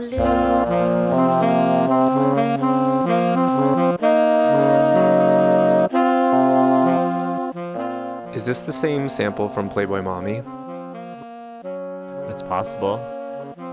I love that those two samples live in the same world, Yeah, That's for sure. interesting. This is busier than I expected it to be. Me too. For some reason, it feels a lot more mellow when you add those drums. Then this rolling piano comes rushing in. Beautiful.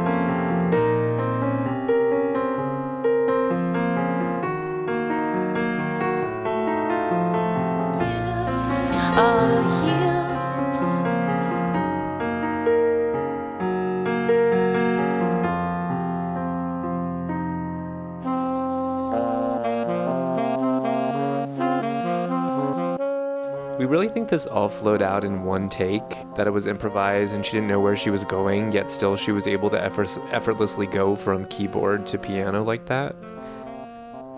No, I'm not sure that that's how I interpreted her saying that. I think maybe they played it. It's something that they kind of developed together. And then like took some refining maybe. And I always have thought too that in the studio, like she'll play the whole thing on piano and then add in the keyboard parts sometimes, you know?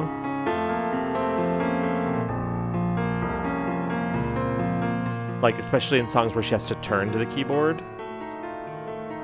Like maybe in one take, she'll play the whole thing on piano and then turn around to the keyboard and do a second take of that section.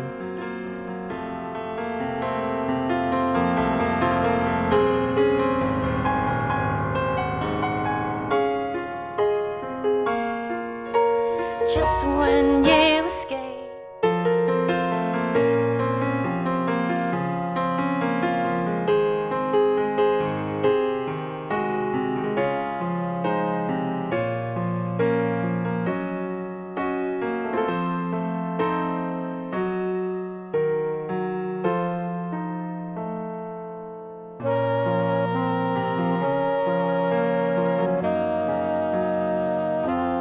Playing both at the same time.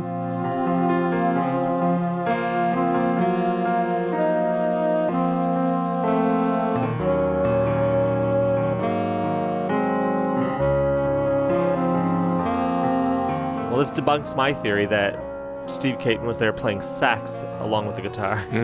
With no shirt on, just suspenders. Just sunglasses. Which is also how you play trombone, right? Yeah, have you seen that guy on TikTok? Shay Stymack sent it to us. He's a guy on TikTok who adds sax solos to like songs that don't need them. It's really Amazing.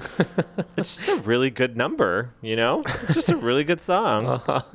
You approve? Like no wonder she'd be proud of it. Like if she's able to do that in the early stages with the band, like my God, there's no telling where they can go. Yeah. You can support Yanta by going to patreon.com/Yanta, where he has himself recorded all of Tori Amos' music as instrumentals and has sheet music for it all.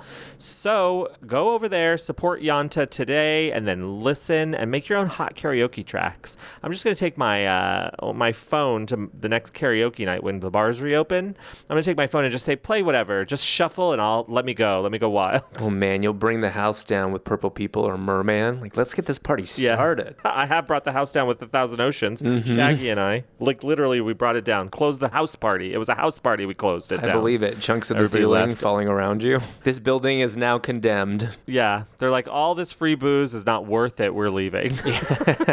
I love Yanta, and I think that it's so amazing that he's done that.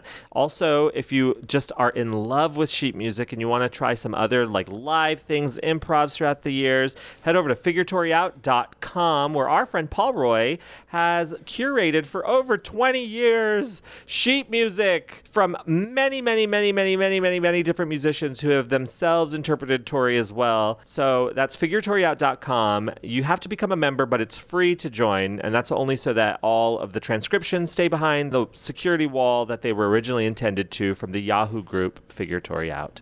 So head over there now, and let's just head into another cover, should we? Let's head in. Let's head into another cover of Purple People. This is Mario Quachicale with his cover of Purple People.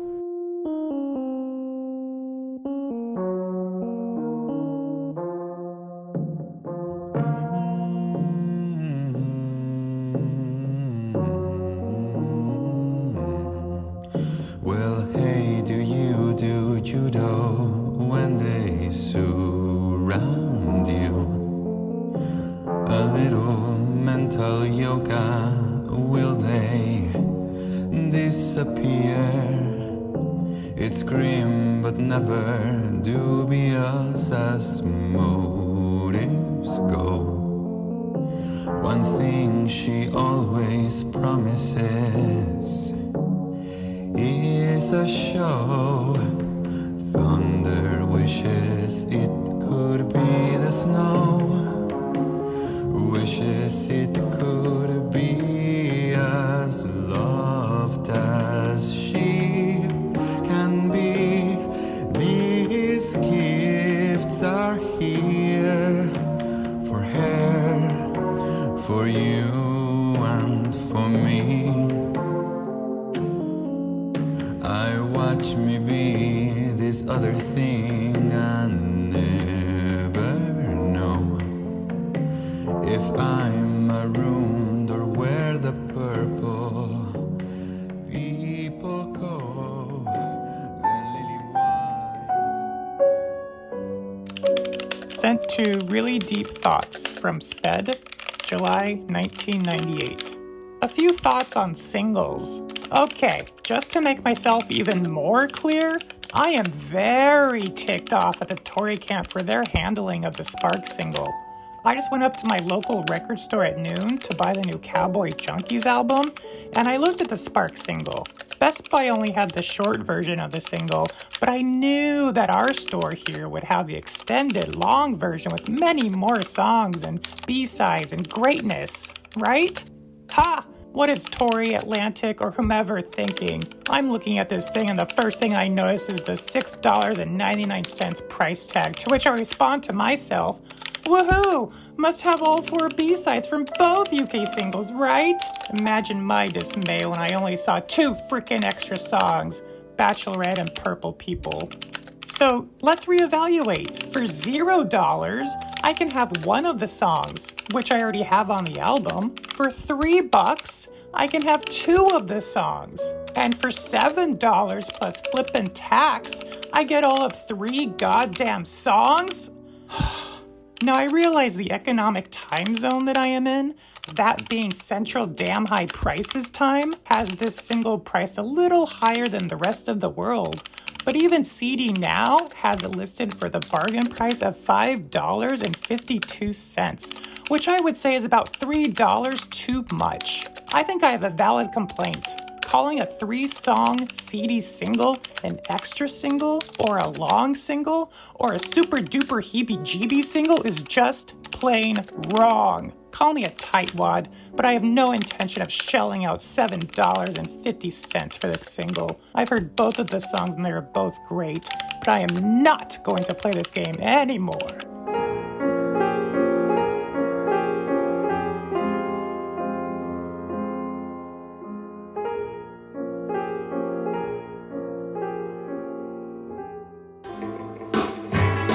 Well, I saw the thing coming out of the sky. It had a one long horn and one big eye. I commenced to shaking and I said, ooh-wee.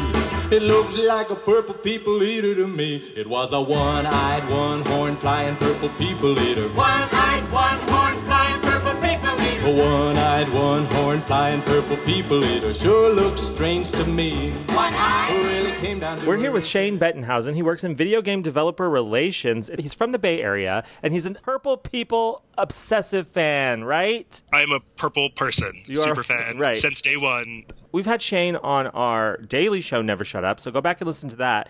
But we've never had you on our main show. So tell these people who may be hearing you for the first time how you discovered Tori Amos. Like most OG fans, it was Little Earthquakes right when it was coming out. I think I saw like an MTV special, maybe it was a Much Music special, and then Buzzbin signed all these years, immediately purchased the album, fell in love. This was in high school, and then around Under the Pink, obviously, when I first started seeing her live. Then by the time I'm in college is Pele, even more obsessed. She's growing, I'm growing. And then here we get to 1998. I'm in college. I'm growing up even more. I've expanded my musical horizons. I'd had a jazz appreciation class. I got into techno, or as we called it back then, electronica. Your life had fused between jazz and electronica. You were ready for Choir Girl. I was ready for Choir Girl. Super excited. Pre-ordered the Spark CD singles from Siren Disc. Couldn't wait for them to show up. They arrive, and like everything she'd done, it was a complete shift in not just the visual presentation, like these bizarre images, I'm sure as you and David talked about, like the weird font, the strange kerning. And suddenly it was, 6 new Tori Amos songs. One of them is a Christmas song, but it's a really good Christmas carol. But suddenly all these new things, a new world to take in, her expanding her musical range with the band, with new sounds, new compositions. And of all those songs, Purple People was like the one that immediately, obviously I love Spark and I love Cooling, but from the very beginning, Matt brushing the drums, the jazzy tone, her playing what I thought was an accordion at the time. Like, what is the sound? I didn't know that it was her sample, her sampling on a keyboard. The beginning of that song just like blew my mind. Like, what is this? It was so weird and alluring and mysterious yet playful. It was nothing she'd ever done had been that jazzy. And like, I think immediately, like, I just loved that song. I have to say, you make me feel like a complete hack because I can say with confidence, David and I have never discussed the kerning, the font kerning. Okay, the weirdest thing about the kerning, if you're a font super fan, on that Spark regular it's stretched single, out, right? It's stretched out, and then there's like the tiny image of all the track listing of all the songs on Choir Girl, and the one that blew my mind was IIE, because like the kerning's insane. It's like 10 feet between each It's interesting that you say that because I always used to write IIE as I space E space right? because that's what I thought she was doing. That's canonical. Clearly, somebody went through the effort Yeah. to adjust that kerning. Yeah, right? yeah. Yes, you're right. Oh, I'm so glad we're talking about font kerning. Okay. So like that whole, for me, pre Choir Girl, this little melange of music was so it was a microcosm of what you're about to experience. It actually set me up properly for Choir Girl because I hadn't heard any of the leaks, and I think like if you look at all those songs of the B-sides, those first 6 B-sides, it's very exciting, very dynamic. It's a much different introduction than the things we got at the beginning, the fun, wacky songs at the beginning of Pele. These B-sides are much more substantial in that way, yes. But at the same time, I'd say this one, and more so Bachelorette, are slightly improv-y, but that's part of why I love Purple People, is like, there's no yada-dies. It's all fully formed. Are you suggesting she does that to fill space? I mean, it's delightful. We all love them, but like, when there aren't any of them, it's a little more measured and thoughtful. She wrote it out before. I love them all. But to me, the lyrics and her delivery, the cadence of her words, like most of the song is very languid, sexy, but then when she wants to speed it up and kind of get you with these more weird insights or contradictions, like some of my favorite lyrical moments are the ones that aren't slow and sexy. Mm-hmm. Do you have a favorite lyrical moment from Purple People that you want to use as an example? It's tough because there's probably two. I mean, I think the one that grabbed me first was Thunder Wishes It Could Be the Snow, because it seemed like, it's personification, it's this weird twist, but it's also non-gendered, and it's this longing, and it's mysterious. I mean, we didn't even discuss the personification. How do you take that line? Do you think she's singing about herself? But that's the thing about this whole song, is that initially I thought it was about her, because often a lot of her things are, especially if she's even singing what appears to be another character, a she. Sometimes it is Tori. But here it's like these mythical personifications, almost like Neil Gaiman's Endless or something. It's like thunder itself wishes it could be the snow. But then the rest of the song is kind of these other characters. And then, if you dig into what she says the song is about, that was her branching off part. I think she did take it to this more mythical place with these personifications of weather, but it's also about identity. And I think she is in the song, but there are these other characters. So yeah, that kind of like, this merging of identities and mystery with a little bit of sexiness and playfulness, but at the same time, there's this longing and a sadness here. Yeah. And that sadness wasn't so pronounced when I first fell in love with the song in 98. I thought it was just more playful. And then my other favorite lyrical moment is obviously a restaurant that never has to close, breakfast every hour, it could save the world. That's super fun. And, I'm in college, we're all diners all night. Like, who doesn't want to have pancakes with Tori in a fucking diner, right? Like, night, yeah, I think later in life, when I finally got to see her play this live, the first time was Beekeeper with Sensuality Tour. And like, it wasn't so sad back then. It was solo and it was good. But then when I saw her play it in Oakland 17 on Native Invader, suddenly it was very sad. Like, obviously everything has so much had changed in the world. We're in a sad place during Trump, but like, didn't you feel that way, that on Native Invader Tour it was like a very sad reading? Yes, I did, but I always felt the sadness in the song. And this begs me to ask you this question. So the song itself, it's called on the disc, on the single, Purple People, parentheses, Christmas in Space. We've since found out that the Christmas in Space is the typo, and that Christmas in Space was originally supposed to be it was supposed to originally be Christmas in Space, parentheses, Have Yourself a Merry Little Christmas. Which makes complete sense Totally. given the production of Have Yourself a Merry Little 1,000%. But because we didn't know that it was a typo, I always, and David as well, we sort of crafted this narrative around the phrase Christmas in Space being attached to Purple People and instantly made it about what she was going through with her miscarriage because that was around Christmas. So to me, the song was always sad. I never got that sexiness. I did think as a youth that the Christmas in Space parenthetical was part of the song, but nothing in the song is really Christmassy at all in any way at all. Yeah. And I guess I didn't know that's when she lost the baby. So yeah, I thought it was a fun parenthetical because parentheticals are inherently fun, but I couldn't really find it in the song. I've never had more fun myself. But I always thought that she did like the song a lot, obviously, because not only did she put it on the live album of To Venus and Back just a year later, but she played it a lot on those first 2 tours of the band, and then she put it on a piano, remastered it, right? Yeah, it's there, the live version, right? Yeah. Yes. And it was the bonus track on the Japanese version of Cry Girl. You're right. She got to choose that. Right. She had a lot to choose from by then. Yeah.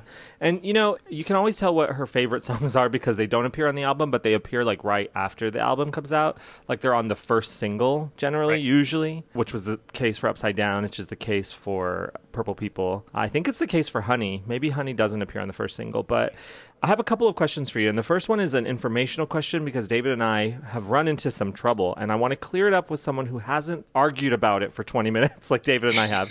I want your natural, fresh take on it. So, do you remember the first time you actually confirmed the lyrics and how you did that? I mean, it would have been early internet days, and it would have been, did the Dent have lyrics? One of the fan sites on the Tori Amos web ring. It must have been it must have been like a fan site, right? Like, but that doesn't mean they were correct. And just even today, looking at 2 different sites, I did find some different versions of the lyrics. Okay, even so today. what I want to know is complete this phrase for me. All right, if I'm marooned, blank, where the purple people go.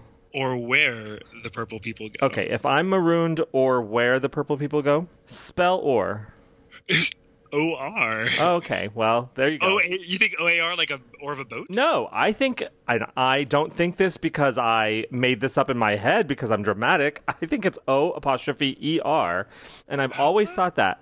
And it goes back to, and it's on the internet, so is O-R. I think that might make more sense. To me, it makes more sense. So if I'm marooned over where the purple people go, that actually does make more sense. Where the souls go to rest, or they go to forever unrest, whatever that place is, and she's marooned over there. So that's how I've always read it, and I think in this instance, unlike Team Down, you are correct. How dare you? And also, thank you. But I will warn you before you agree with me. Anyone who agrees with me. Is there a songbook? There's no songbook. There's a songbook. So I will warn you before you agree with me. I don't want to lead you down a toxic path that you regret for the rest of your life. Because in the lyric book, the lyrics are officially printed in the To Venus and Back songbook, and they're again reprinted in the lyrics book. And I don't think that they were two individual. Like, I think one just kind of got copied to the other. But it is O-R. But if you look for If I'm Marooned or O-E-R on the internet, on Google, search it. It's there a million times. So I didn't make that up. I read it somewhere, and I'm trying to remember where I read it for the very first time. And if it was in any kind of official capacity, like if it was on her website, like hit this hot new B-side with these lyrics or anything like that. Well, I'm taking it as canon. I'm gonna say, when I sing along, I'm gonna emphasize the hidden E. Or it's funny because David and I had everybody listening just heard our line by line at this point, but I had to cut that down because I kept saying no, it's or, and I was in my mind saying O-E-R, but David was hearing O-R, and we weren't sure what we were arguing about, so we got very confused. But yeah, O-E-R. I don't think that's as controversial as all the people who thought she was saying like cokehead instead of coquette in Siren. Yeah, you're right. That's pretty controversial. Okay, and then my second question for you, which is much more creative based on your work. You're in video game developer relations. I want to know, what would the story of Purple People be if it were a video game? game? Oh, I mean, it almost sounds like a video game as it is. There's like, angels and an evil nurse, and there's a restaurant where you get breakfast. I think it's like some sort of like Silent Hill-ish weird psychedelic horror adventure game where you're like in two different worlds. And Tori, she could like travel between the two worlds. I'm into it. What's the color palette? Oh, in one of the worlds, it's kind of all like sepia toned and scary, but the other one is delirium colors and like, fractal, exploding Tori madness. I'm into it. Who would direct this video game? Who would be in charge? There's this really amazing trans game designer called Christine Love. She's up and coming. I think she'd be a good choice for this one. Good. Okay, let's get her. Let's book her. We want Purple People, the video game. Anything else you want to say about your favorite song? Or no, I hope I get to hear it later this year on the big tour in 2021. Me too. What's your relationship with the song like now, 20-some years later after it's been released? So it's funny. Like, your show actually helped bring me back to me and get me back into my full Tori fandom back in like 2016, because I'd kind of let it wane a little bit. I always bought her albums, always loved her, but I hadn't had the fire until your podcast kind of reignited it. And I hadn't seen her since, I think, 2009. So in 2017, when I went to see her in Oakland, that was the only show that tour that I got to see.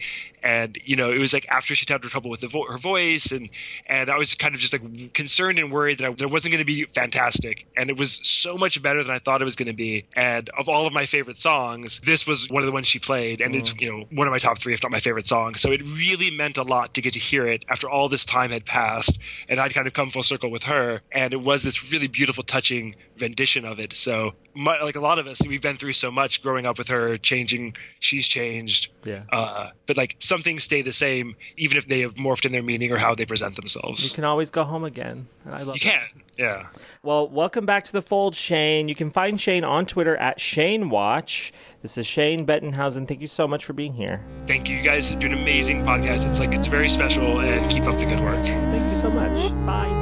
This is an 8-bit cover of Purple People by Daryl Banner. We'll link to it in our show notes at songsoftoriamus.com.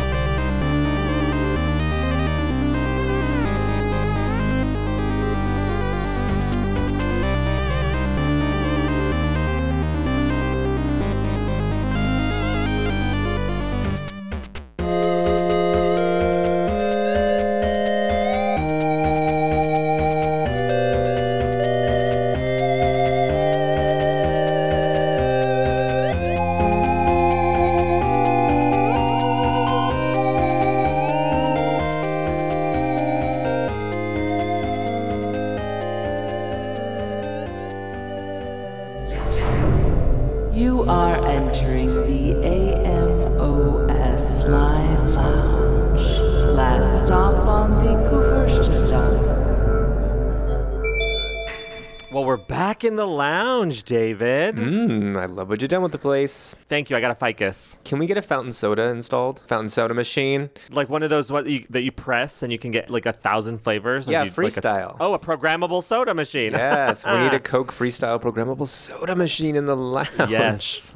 Should we call this the McThirsty's Lounge? I'm or should we just thirsty for McThirsty's. I mean, thirsty means something different these days. I think it's just referring to boozing, cruising for boozing. And she tells us where Purple People was born in the moment, in the morning. Alcohol was involved.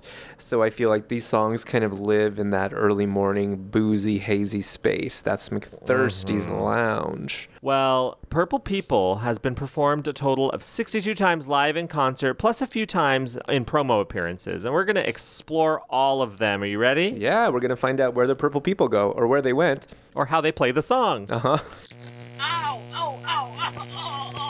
In 1998, on the Plug Tour, Tori Amos performed Purple People 13 times, and this is the debut of the song, August 14th in Birmingham, Alabama. Well, he do you do judo when they sat around you? A little mental yoga will be and disappear.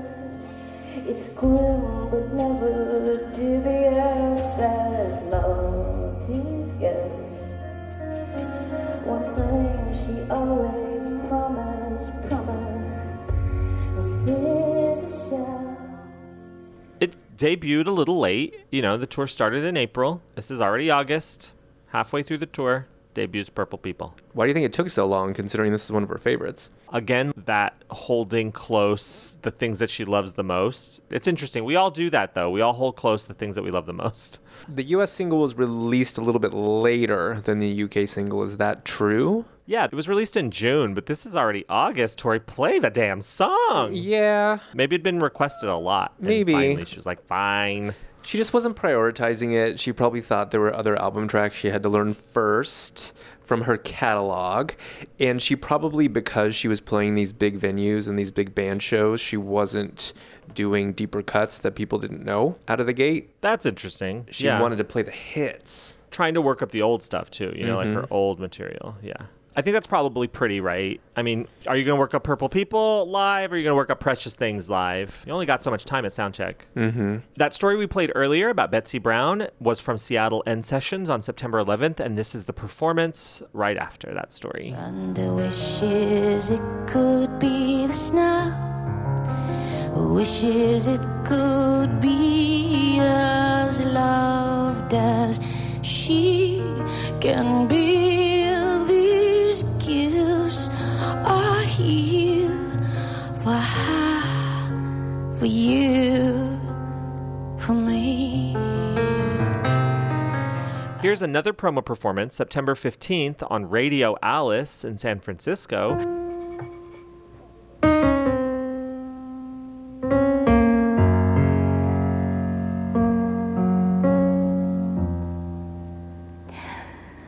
Well, hey, do you do judo when they surround you? A little mental yoga, will they disappear? I remember listening to that radio appearance from the steps of the venue in Oakland, waiting for the meet and greet. Oh, really? Yeah. That's so cute. Like on a boombox or your car radio, or how? Yeah, someone had a boombox that they put on the steps as we were all sitting there like, oh, she's on the radio, let's listen to it. Someone also bought a giant Costco plastic thing of ice cream. You know what I'm talking about? Do I? And like communally, people were just eating this giant tub of ice cream on the steps. Really? of The one with venue. the handle? Yes, exactly. Oh, we should do that at the next meet and greet. But that ice, it's all ice and no cream. That is not I good know. ice cream. It's not, but hey, Yeah. just for nostalgia's sake. There's a lot of it. This is the first time I ever heard Purple People live. This is September 28th in Albuquerque, New Mexico. Albuquerque. Roll it, Oliver.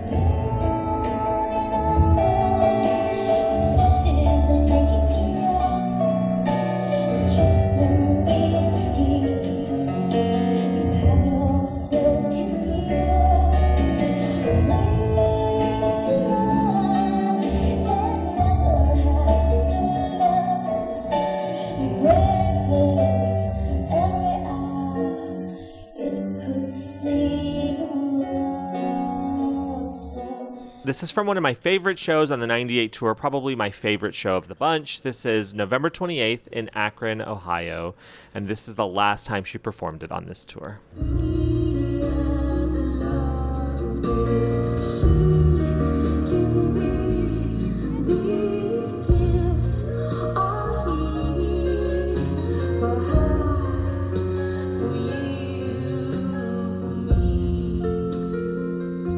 She did not perform it at all on the 1999 5.5 Weeks tour, but did perform it 3 times on the subsequent solo tour, David. This is the first time she did the song solo in London on October 29th, 1999.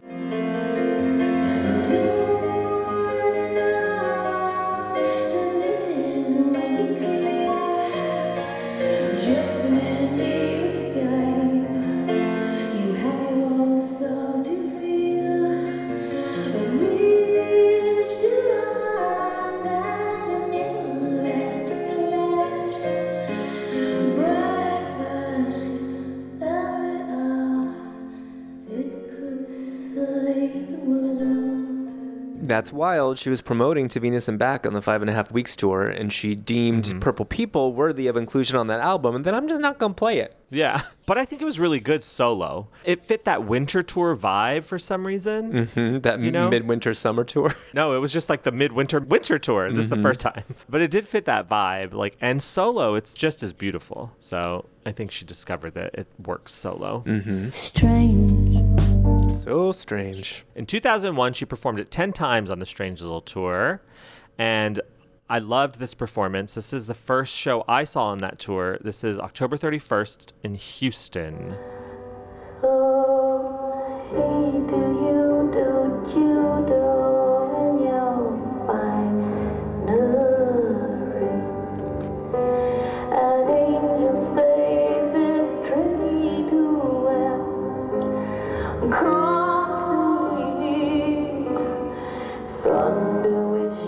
November 15th, 2001 in Los Angeles, she tells a little story.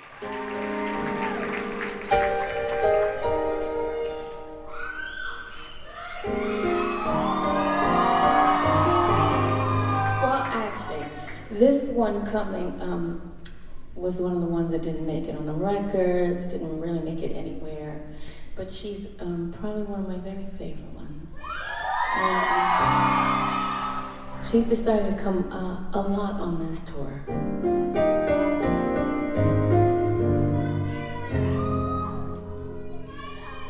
Well,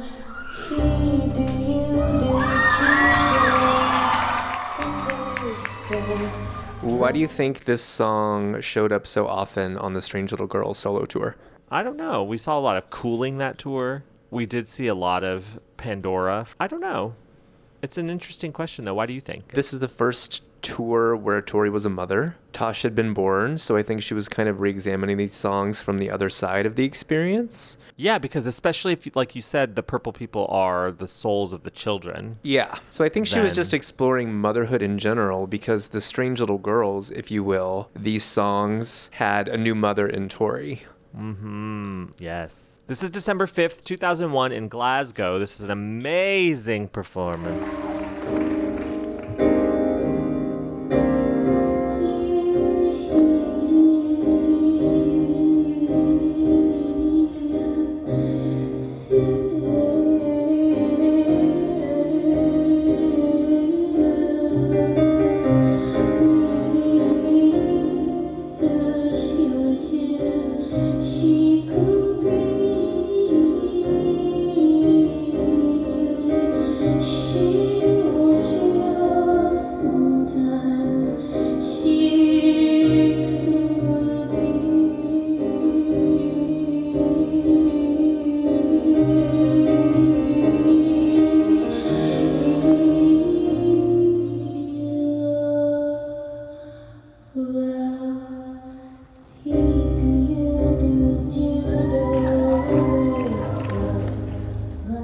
Here's December 11th, 2001 in Munich.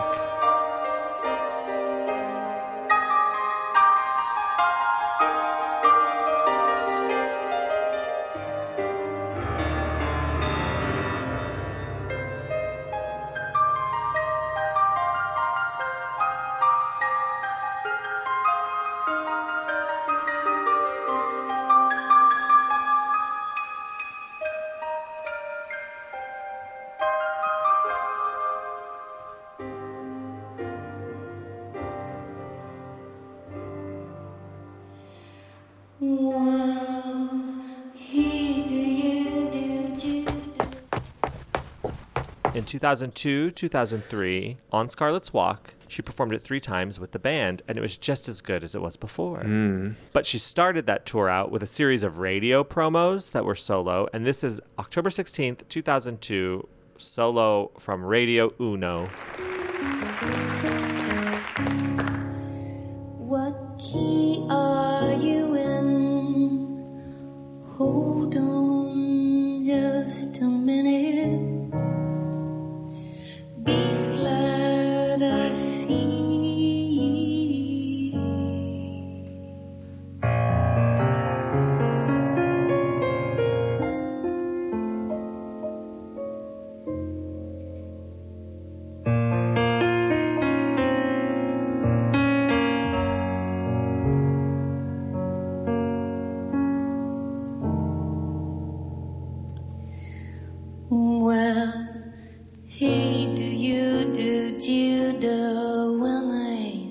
One of the best appearances ever, Radio Uno. I agree. So sad. That sort of fairy tale, heartbreaking. Virginia. David, watch your mouth.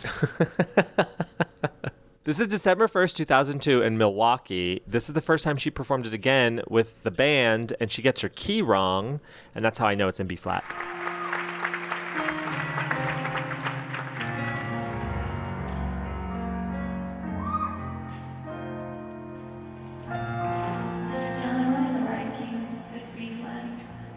Thank you.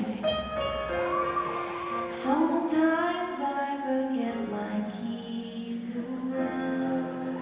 There's always another one next door waiting to sell herself. So I forget my keys. There's always another bee waiting to be tasted, waiting to be free.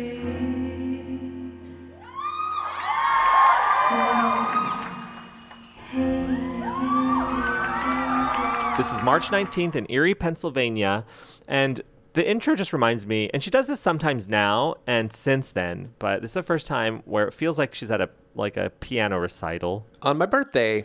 Happy birthday to me. Happy birthday to you!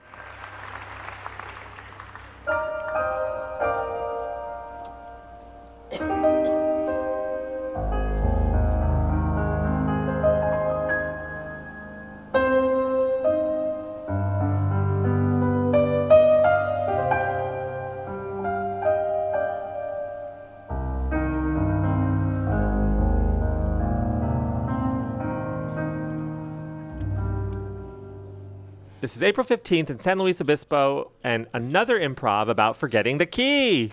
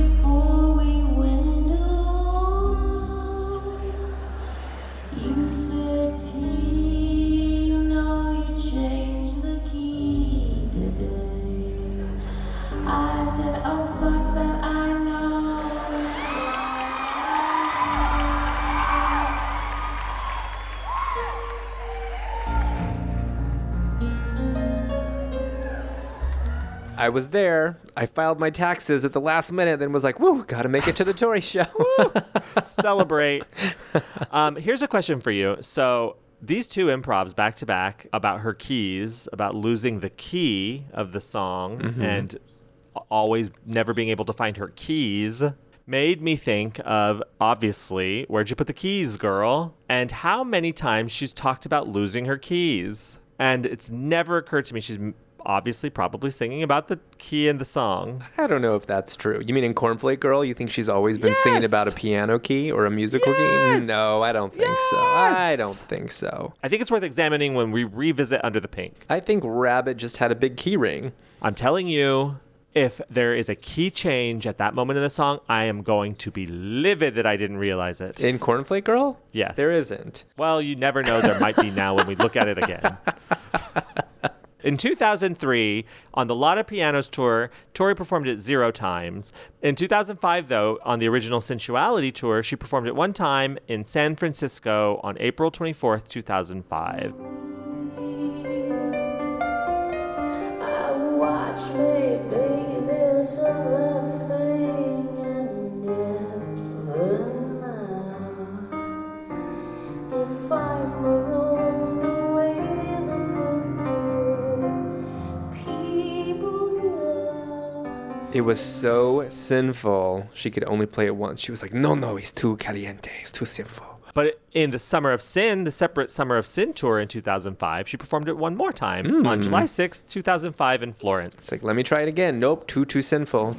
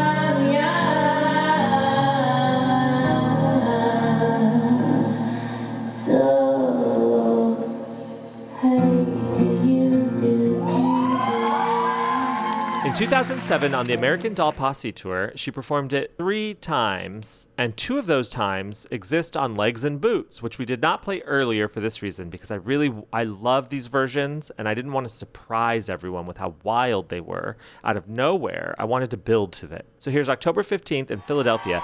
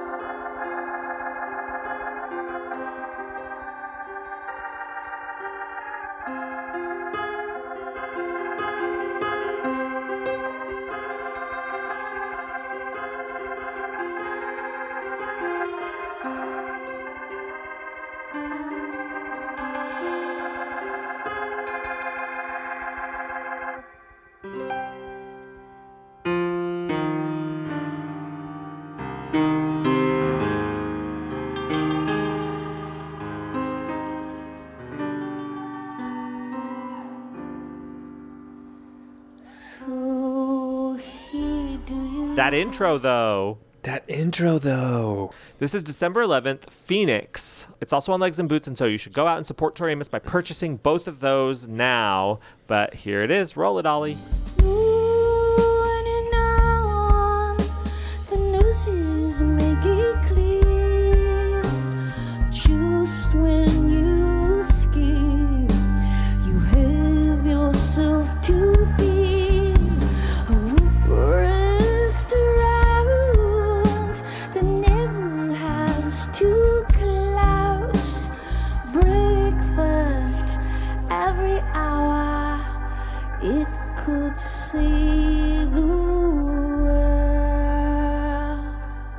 Let's play our favorite doll posse game. If this song had been performed by a doll that wasn't Tori, who would it have belonged to?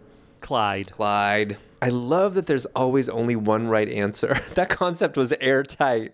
Yeah. Good for her. That's a successful record. It is. She did not perform the song on the one show in 2008, Dranitor, but she did perform this song one time in 2009 on the Sinful Attraction Band Tour. She only performed it one time with the band that year, and it was the last time she ever performed it with a band. Probably ever. No, band's coming back in 2021. They're I know. not. They're not. No, Tori called me herself. She told me. I'm hearing you say said- that in Pip's voice from Cruel. You don't know, but I know. You don't know, That but thing where I know. you point at your head. There's a band tour coming. One of my I'll rip your solo off. Can I just say one of my favorite moments of you ever, and there's a lot Oh, of them, no. was listening Oh, to God. those live Cruels with you, to the Pip improvs, and you lip syncing them. And like I was like, I can't believe that he knows the words to all these Cruel improvs. But that one, What do you that one, mean in, you can't that one in believe? particular, when you were looking at me dead in the eye and mouthing, "You don't know, but I know," don't and you know, pointed but at your I head. know. We're I so don't recall dumb. that, but she did do a solo tour after the band, and she did play this one time on that 2009 Sinful Attraction solo tour. Here's October 9th, the last time with the band in Zabers, Poland.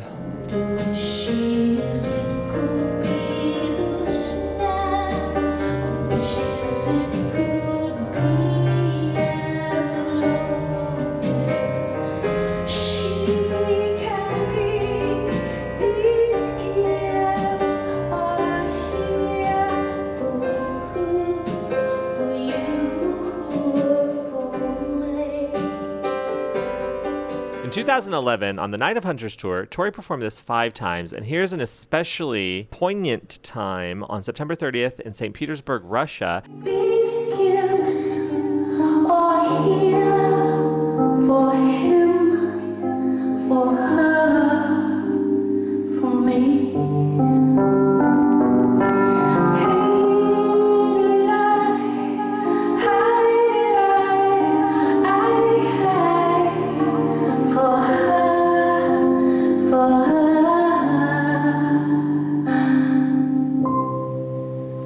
In 2012, the Gold Dust era, Tori performed this song 4 times, and this is an amazing intro in Rotterdam on October 1st, 2012. Roll it, Oliver.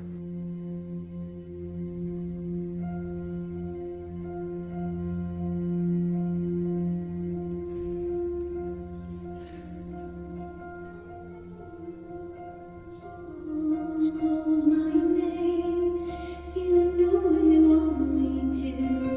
Then she calls my name, and she says, let him leave. Girl, if he wants to, maybe I will follow you. Then she calls my name, and says, what if I follow you? And she says, I call your name and bring my soul.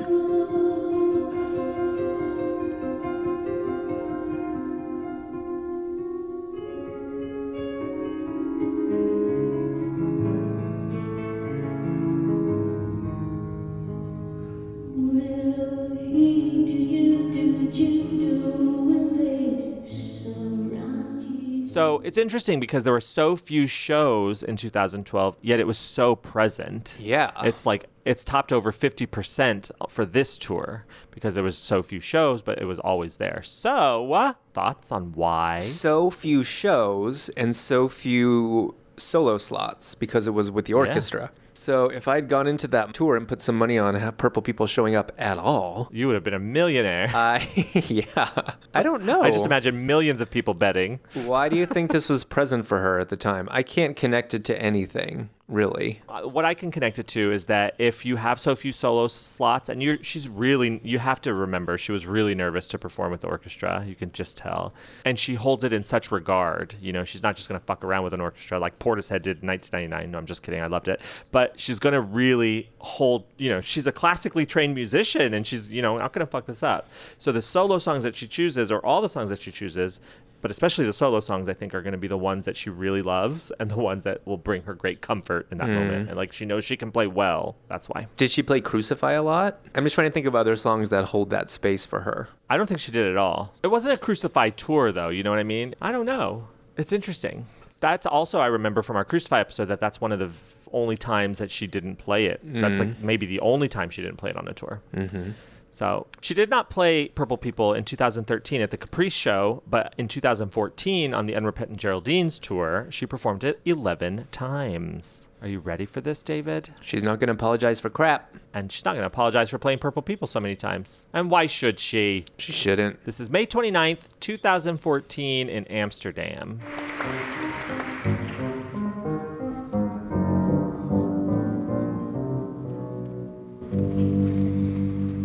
Okay, so this song made me think of something. I was a little kid, and this is just maybe you can learn from my horrendous mistake. So you know those talent shows? Do you all have those here? Yeah. Yeah, okay. You're great. You're great. Gosh, help me. You're great. Okay. So my point to you is, there was a bearded lady when I was 5. I'm not going to say what her name was because it's so bitchy. And so there was this little talent show, and it was a long time ago. You won't know about it because it was a church thing. And I was yeah. And so, you know when everybody claps for the most popular girl? Because she's got a pretty dress on, she's beautiful, she looks great. She plays this piece of shit song, okay? Piece of shit.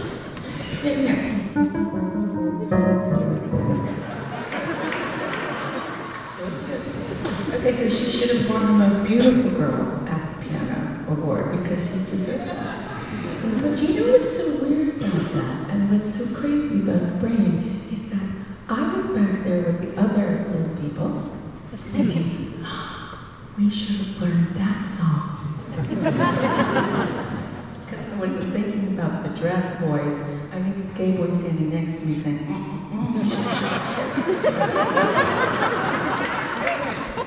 But stupid kid was thinking, I can learn that song. Oh, it's just that word. I'm going to play that song. Oh my God, my poor mother. Play Oklahoma. Play the whole score. You know the whole score. Just play the score.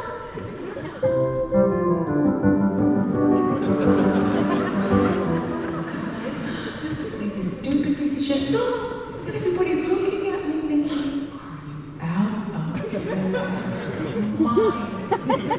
Yes.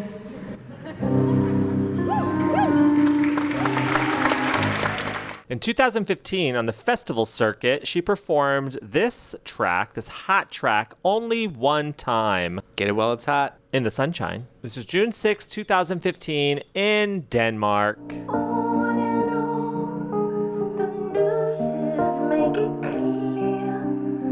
Just when you escape, you have yourself to fear. A restaurant that never has to collapse. Breakfast every hour. It could save. I had a transformational experience with Purple People. Did I tell you that? Have I said it at all this episode? No, you haven't. Is it coming as a shock here at the end, here as we round it out? Yeah, but I love a shock at the end. I love a surprise ending. Like you mentioned Sixth Sense earlier. Here we are. On August 24th, 2017, I was living in Scottsbluff, Nebraska, teaching at a college, just living my best life, you know? I remember. Well, not my best life. It was the middle of nowhere. But it was a life. I was living a life. But I loved it. I loved being in that small town. But I felt disconnected from anything with culture, you know? I had really cut myself off from big town living, in a really serious way. And my time in Scottsbluff was coming to an end because I was only there till August 31st. But on August 24th, Troy performed this song at a Polish radio event, and I loved this performance of it. For some reason, it just signaled that she was back. It was really, really sad, and I wasn't expecting that, because all we had heard was Cloud Riders, right? But it checked all my boxes, as you say. Roll it, Oliver.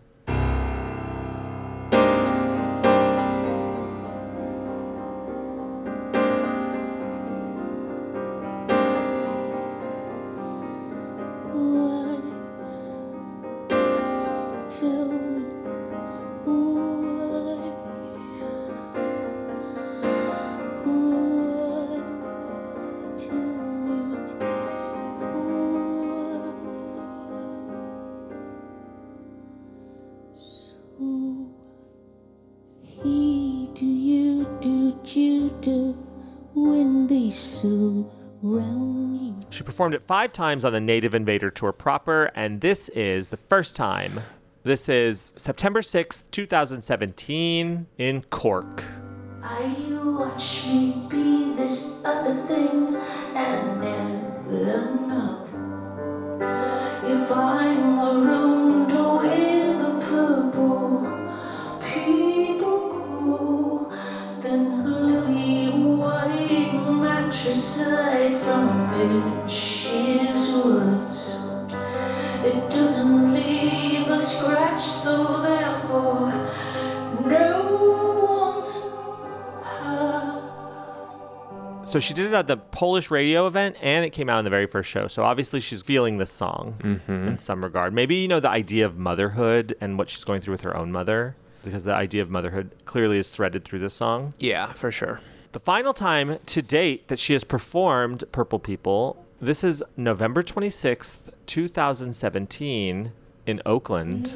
Watch me be this other thing and never know if I'm around or where the purple people grow, then lily white matricide from vicious words. It doesn't leave a scratch, so therefore never. This is a song that didn't make it to the 3 LA shows. Isn't that sad? Yeah. I think we'll hear it again for sure, though. Yeah, I think we probably will. It's a safe bet. She loves it. She loves it. She's only played it 62 times, but you can tell she loves it. She said as much. Mm-hmm. Well, it's time to leave the lounge, David. Oh, Our time I is don't up. wanna. Is my membership being withdrawn? Up, up, up. We hope you've enjoyed your visit to the AMOS Live Lounge. Goodbye.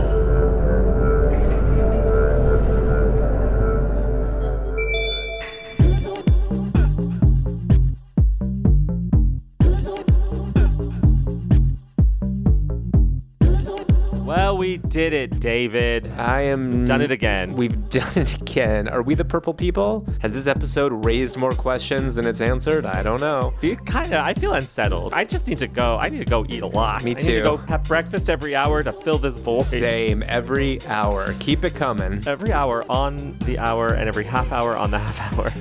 I had the most disgusting meal, speaking of breakfast every hour.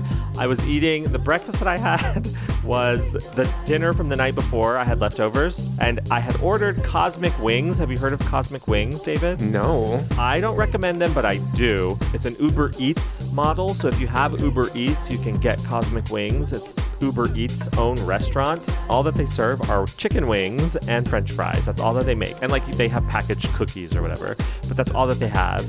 And they have one flavor of chicken wings. Are you ready? Cosmic? Cheetos. Ew. Cheetos flavored chicken wings, which is what you would think if you weren't me. Ew. But I thought, that sounds delicious. So I ordered Cheetos chicken wings with my friend Brian.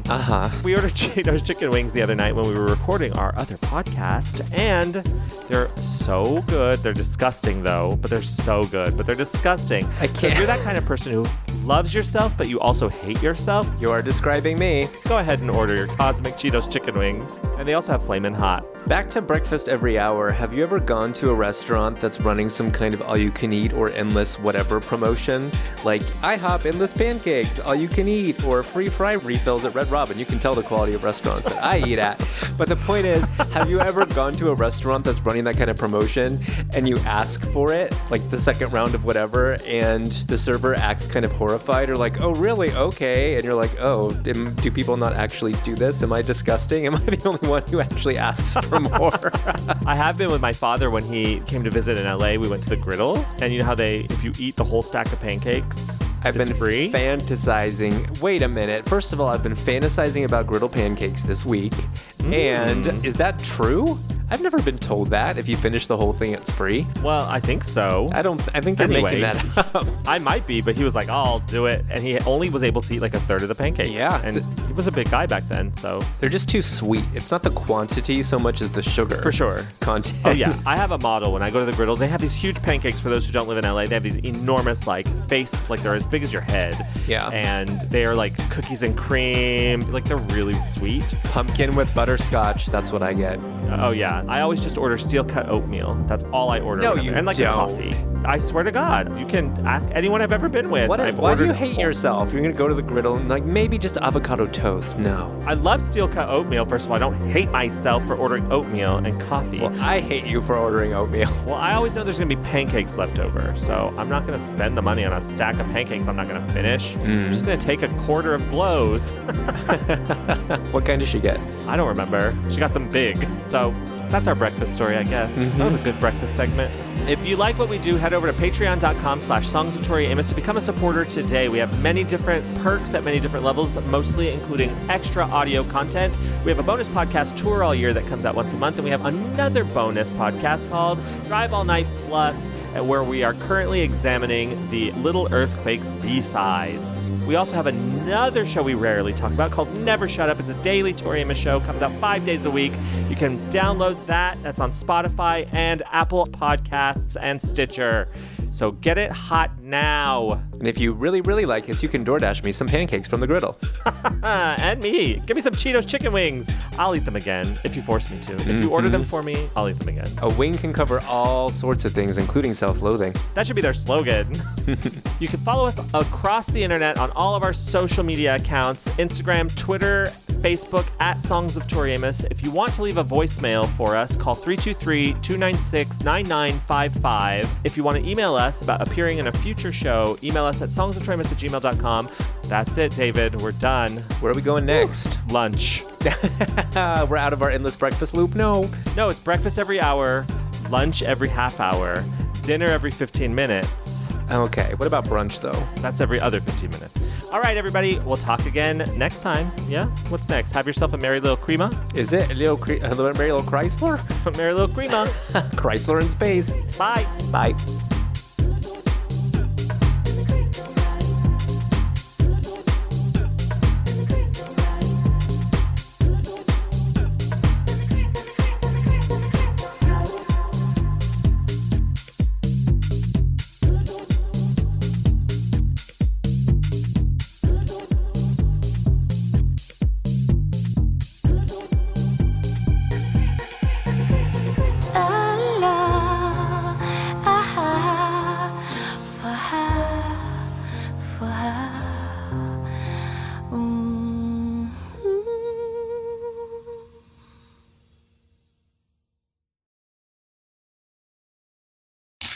Drive All Night is a production of the Sideways Society. For more information and links to things mentioned in this episode, please visit us online at songsoftoriamos.com.